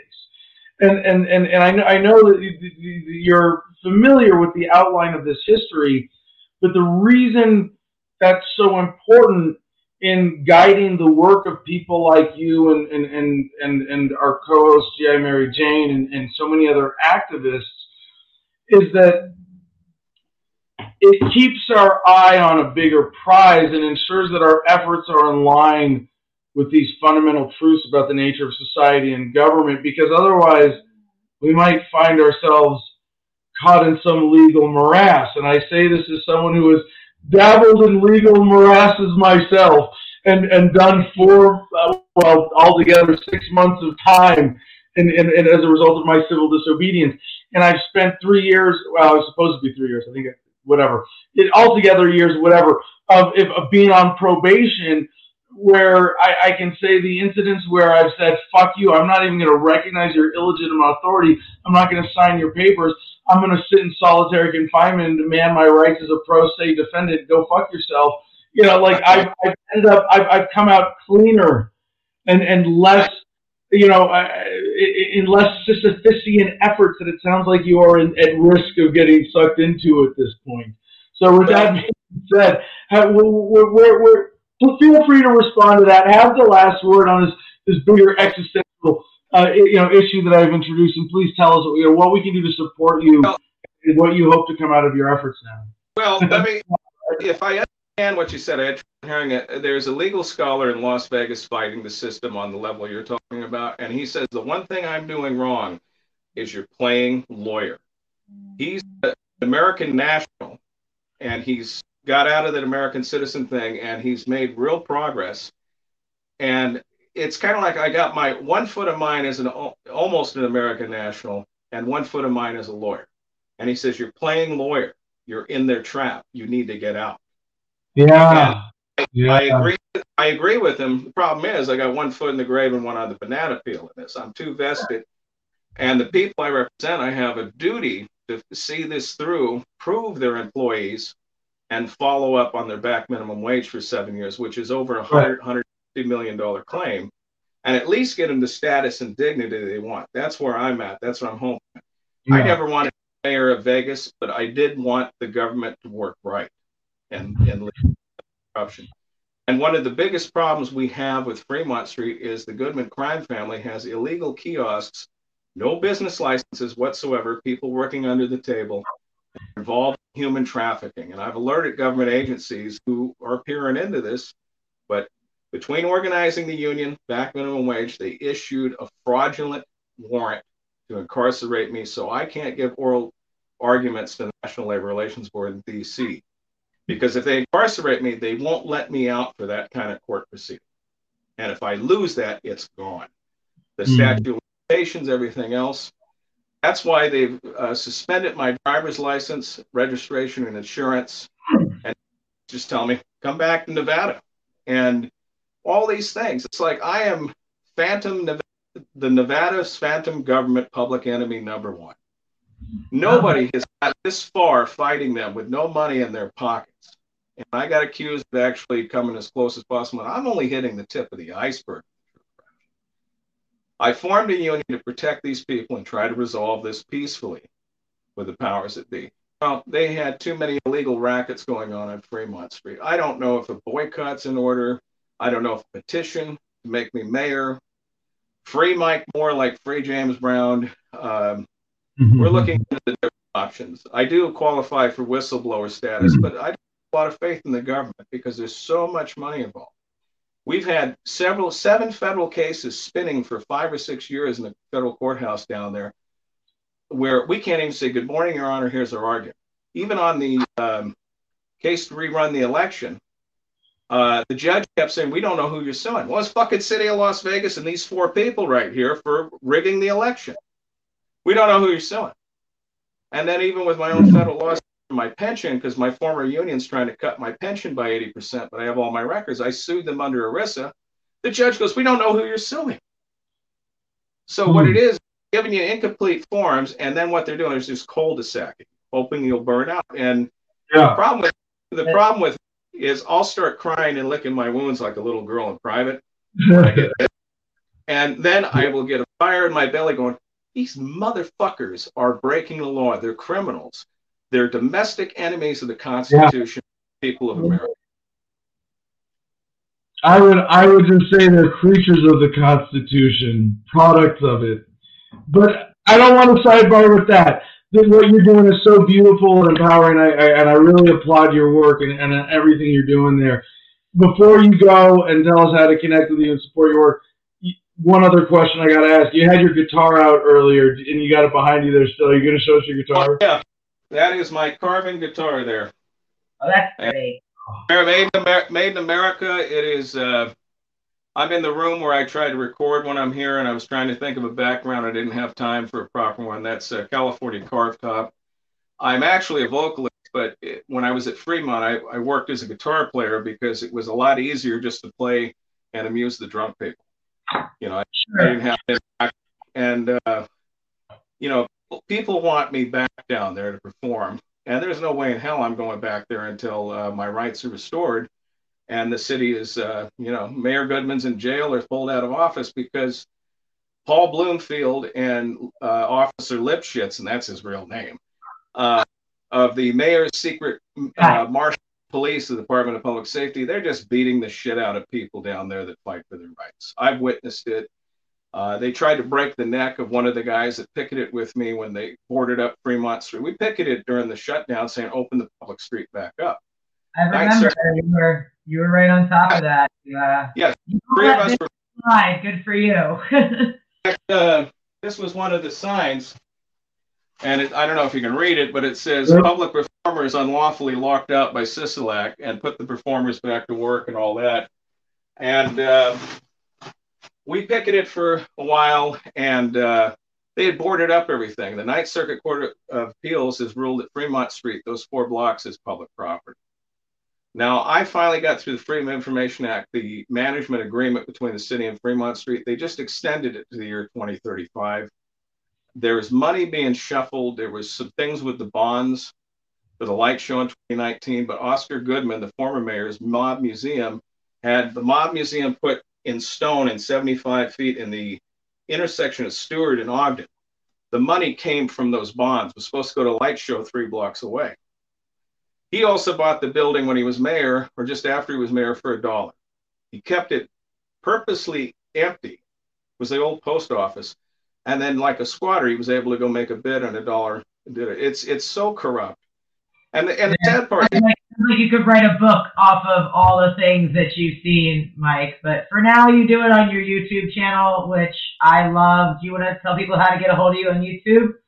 Yeah, YouTube. It's put in Michael Troy Moore. You're going to find all kinds of things because I've done comedy, I've done radio. I had a band called. Where I watch your stuff at. That's the channel I appreciate. And if you see me in front of the city council on YouTube, click into that and then go into the videos. They won't list all my videos, but there's 42 videos of me fighting them. And the police body cam's there where you can see it's complete bullshit in the stop. And I thought there was a chance I was going to get killed there. So I kept my hands on the hood of the car, and they were given a message to get me the hell out of there. And then I have not been able to work since September 2020. And that's one of the reasons I sought this file an early pension, because they've been dragging this case out for the street performer ticket for 20 months. Now there's a warrant. A lawyer went in there, committed fraud and malpractice in their direction, entering that not guilty plea, and that is further complicated this. And one thing I'd like to say at the end of this is we got good press till about 2018 with the news stations, Channel 5, Adam Herberts, and another guy named Christopher with 13. And then the crime family got to them, right? What's that? And then the crime family got to them and said, no, you can't give this positive coverage anymore. No. And what happened was, after we beat a bunch of cases and stopped performers from being arrested for, they would block the sidewalk and the cops would hit them. We brought up Monroe versus the District of Columbia in 1919 with suffragettes.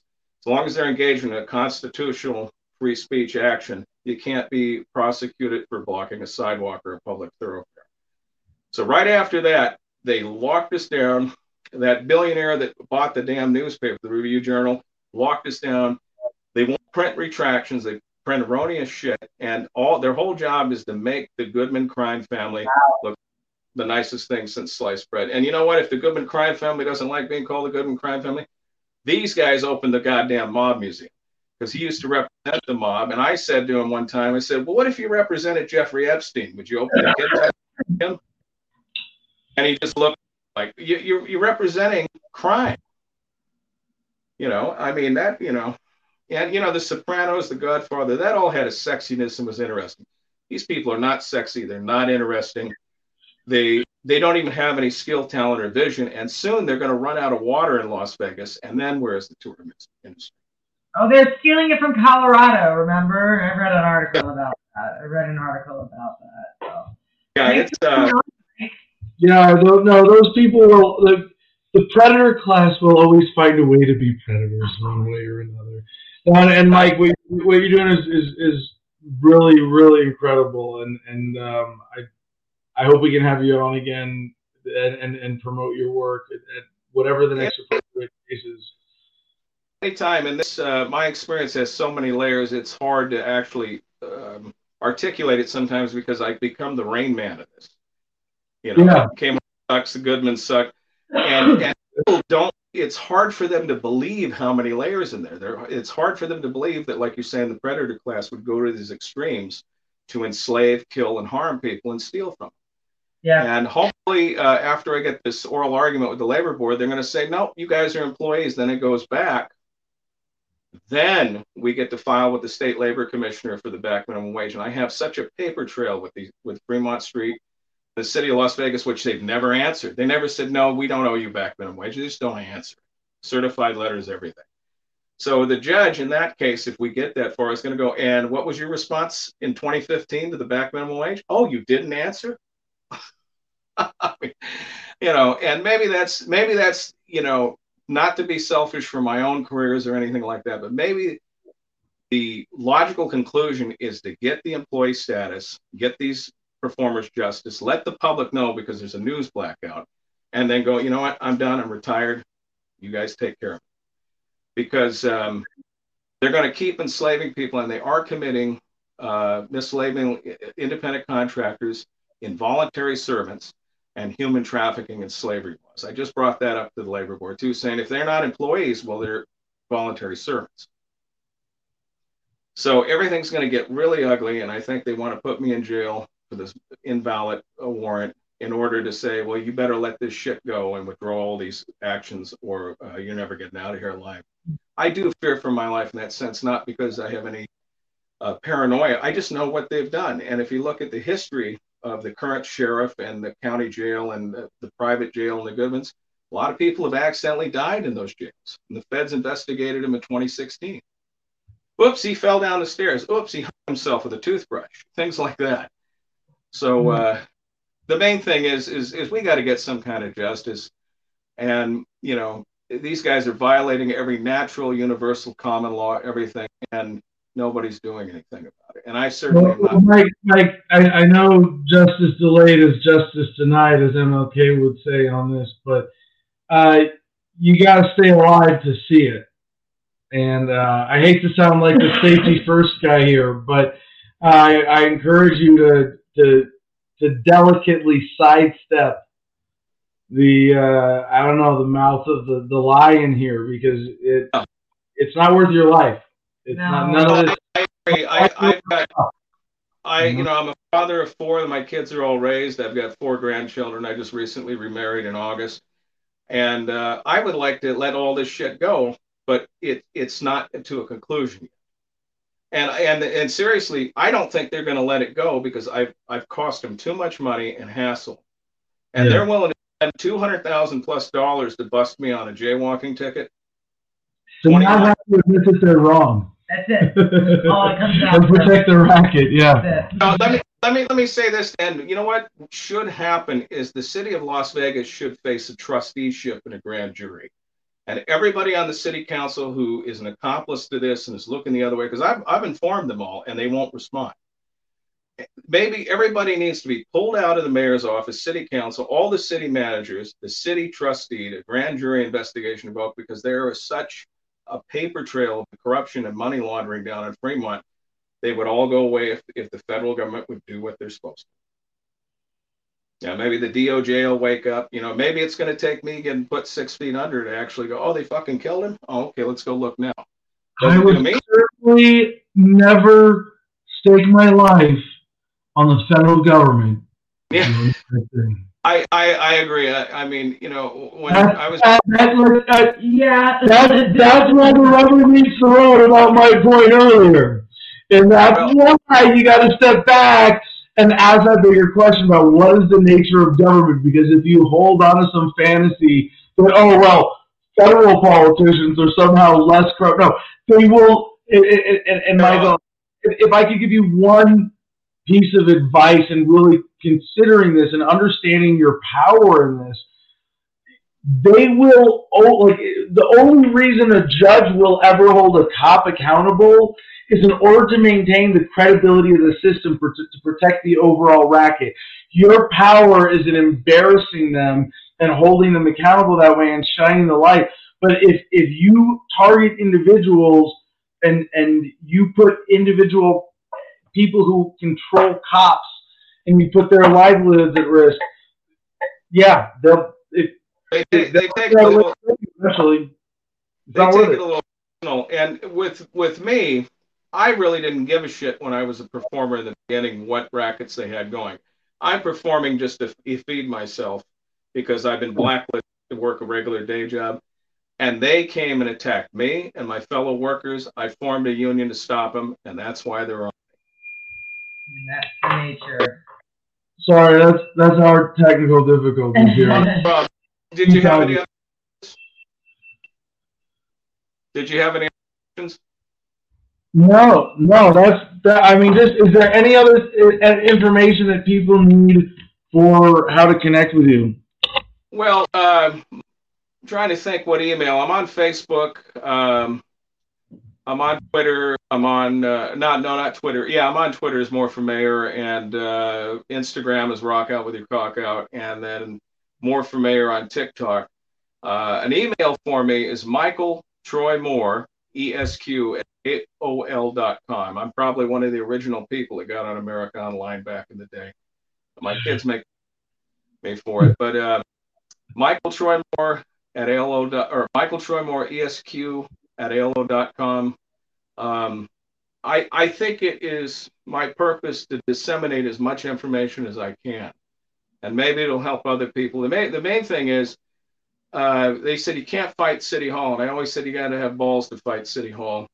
And on top of it, if you're right, why not fight it? But the problem is too many people are surrendering with this whole pandemic bullshit and violation of the every right there. They just rolled over us, and they're still rolling over us. And then people are saying things about, well, we need to stand with this country over there. I go, you didn't stand with this country in the last 2 goddamn years. Mm-hmm. Yeah, I was having standoffs with the police over the mask thing. Now, I had a medical reason, but at the same time, they didn't have a right to put the face prison on me. Yeah. And I that was the other thing during the arrest for the street performer ticket. I pissed off the governor. He actually drove by me at Casino Center. I had a sign that says Sisolak sucks, and I was pointing at the rooster on my lap. And he saw it at the stoplight. It wasn't 4 days later I got shaken. And there's actually I did a song, Sisolak Sucks the Cock. And it's just me gyrating, pointing at the Sisolak sign. But you know what? That's the one thing I have. They don't. They can't create anything. They don't have the power of creation. I do have that, whether I can create good stuff or not. And that's been the best weapon I've had. They always told me rock out with my cock out was going to harm me.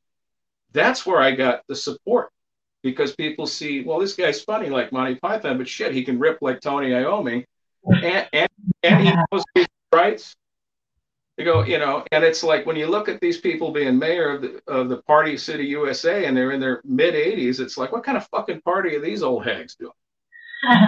The younger people, you probably even need somebody younger than me to be mayor of Las Vegas, because I'm getting up there, and but the nice part is every time they piss me off with some petty thing or misstep in the law, a couple of days later I get back up and swing. Well, Michael, you give me hope that Vegas could experience a legitimate revival if you are truly ultimately successful one way or another. Thank you so much for joining us tonight. Thank you so much for all your work. Thank you for having me, because 3 years of a news blackout has been a lot of fun. I know, you have a lot to say. I can tell. I understand. It's a long, intense, complicated story. We'll be following up with you, Mike. Well, I'm thinking of producing a documentary on this. Our union's called the Sonic Labor and Visual Entertainers Union, which is SLAVE, the Slave Union. And I'm thinking of calling a working title, The Slave Union, 10 Years of Slavery in Las Vegas. Because everything's documented. Awesome. Hey, guys, thank you for everything. All right. That was unexpectedly rich and fun. But yeah, like you can tell, he's just, yes. And it's like, yeah, I'm so many. I mean, I'm glad. I want everybody who saw that interview to connect with Michael Troy Moore one way or another. Follow him, connect with him. If you're in the area, if you support that work, yes, it is. That's what it is. Follow him on YouTube. Slave Union on YouTube for our audio. I mean, I can keep going on this because I'm excited about Las Vegas revival and thinking, you know what? It's so much more than that, because of humanity. If Michael can be successful and America can take back Vegas, then humanity can take back that deeper spirit. That's a really beautiful thing. So, what else do we have to do before we wrap up the show tonight? I'm so distracted from everything else we wanted to cover, but man, has it been an awesome show tonight. Yeah. Been a fun opening monologue. There's not much update on Ed, unfortunately, except that he's in Orange, Virginia, and you should send him a letter. Yeah, a healthy disrespect for authority was asking. I think that's who it was on Odyssey. If he can get books, can we send Ed books? Does anybody know the answer to that question? No. Yeah. Try it. Try. You can look. So it's central. I'm looking at the messages on Telegram from his wife. She said Ed is in Central Virginia Regional Jail, and he's using something called securistech.net. I think I have an email about that. I have to figure out. They have a phone service and email service called e-messaging. He's only allowed 15 minutes at a time. So I need to figure that out. But yeah, I think that's all we like. I mean, I guess that's all we have to cover for right now. Fine. I guess let's get. I was gonna get around on backstage and like, look, I can pull up Jim. Before we get to the layout, our second favorite part of the show. Again, you can do Jim's job. I can fuck with Jim. No. I wanna mention a fundraiser. We are the 74. We've had Bethany on a few times. This is the group that is representing 74% of Mississippi voters who said yes to medical cannabis. And now finally, a year later, after they all voted yes for it, it's finally getting approved. They tried to block it, but they're doing a fundraiser for the little kids whose pictures they've been featuring for the past few years to try to get this legislation passed. And I think it's really cool that they want to give back to those families to try to help them. These kids are still fighting battles with epilepsy, cancer, God knows what else. They're terrible pictures to look at. It hurts.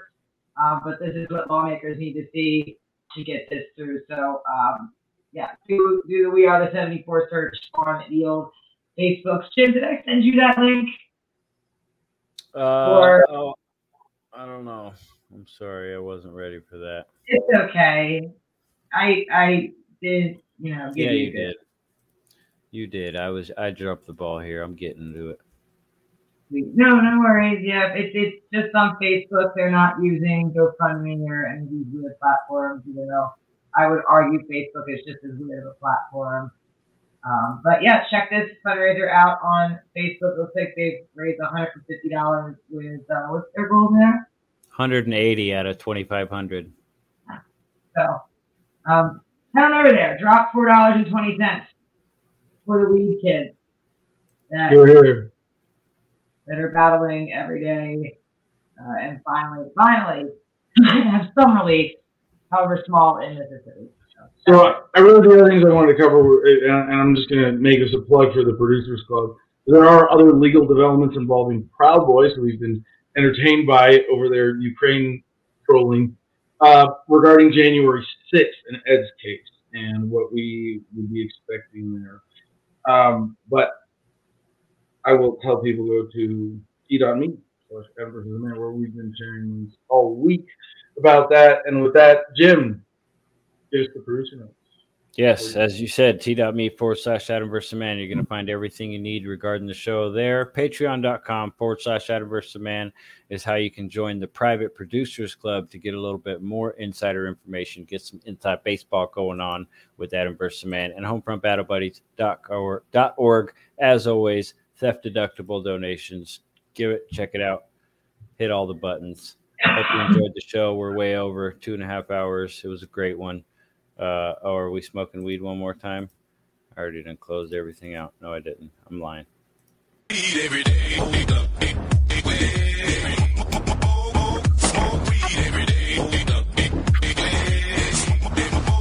Smoke weed every day. Smoke weed every day. It's there for you. Until next week, everybody. All right. Thanks so much for watching, listening, tuning in wherever you are. This has been Adam versus the Man. And with that, peace and love, y'all. Choose happiness. Be excellent to you.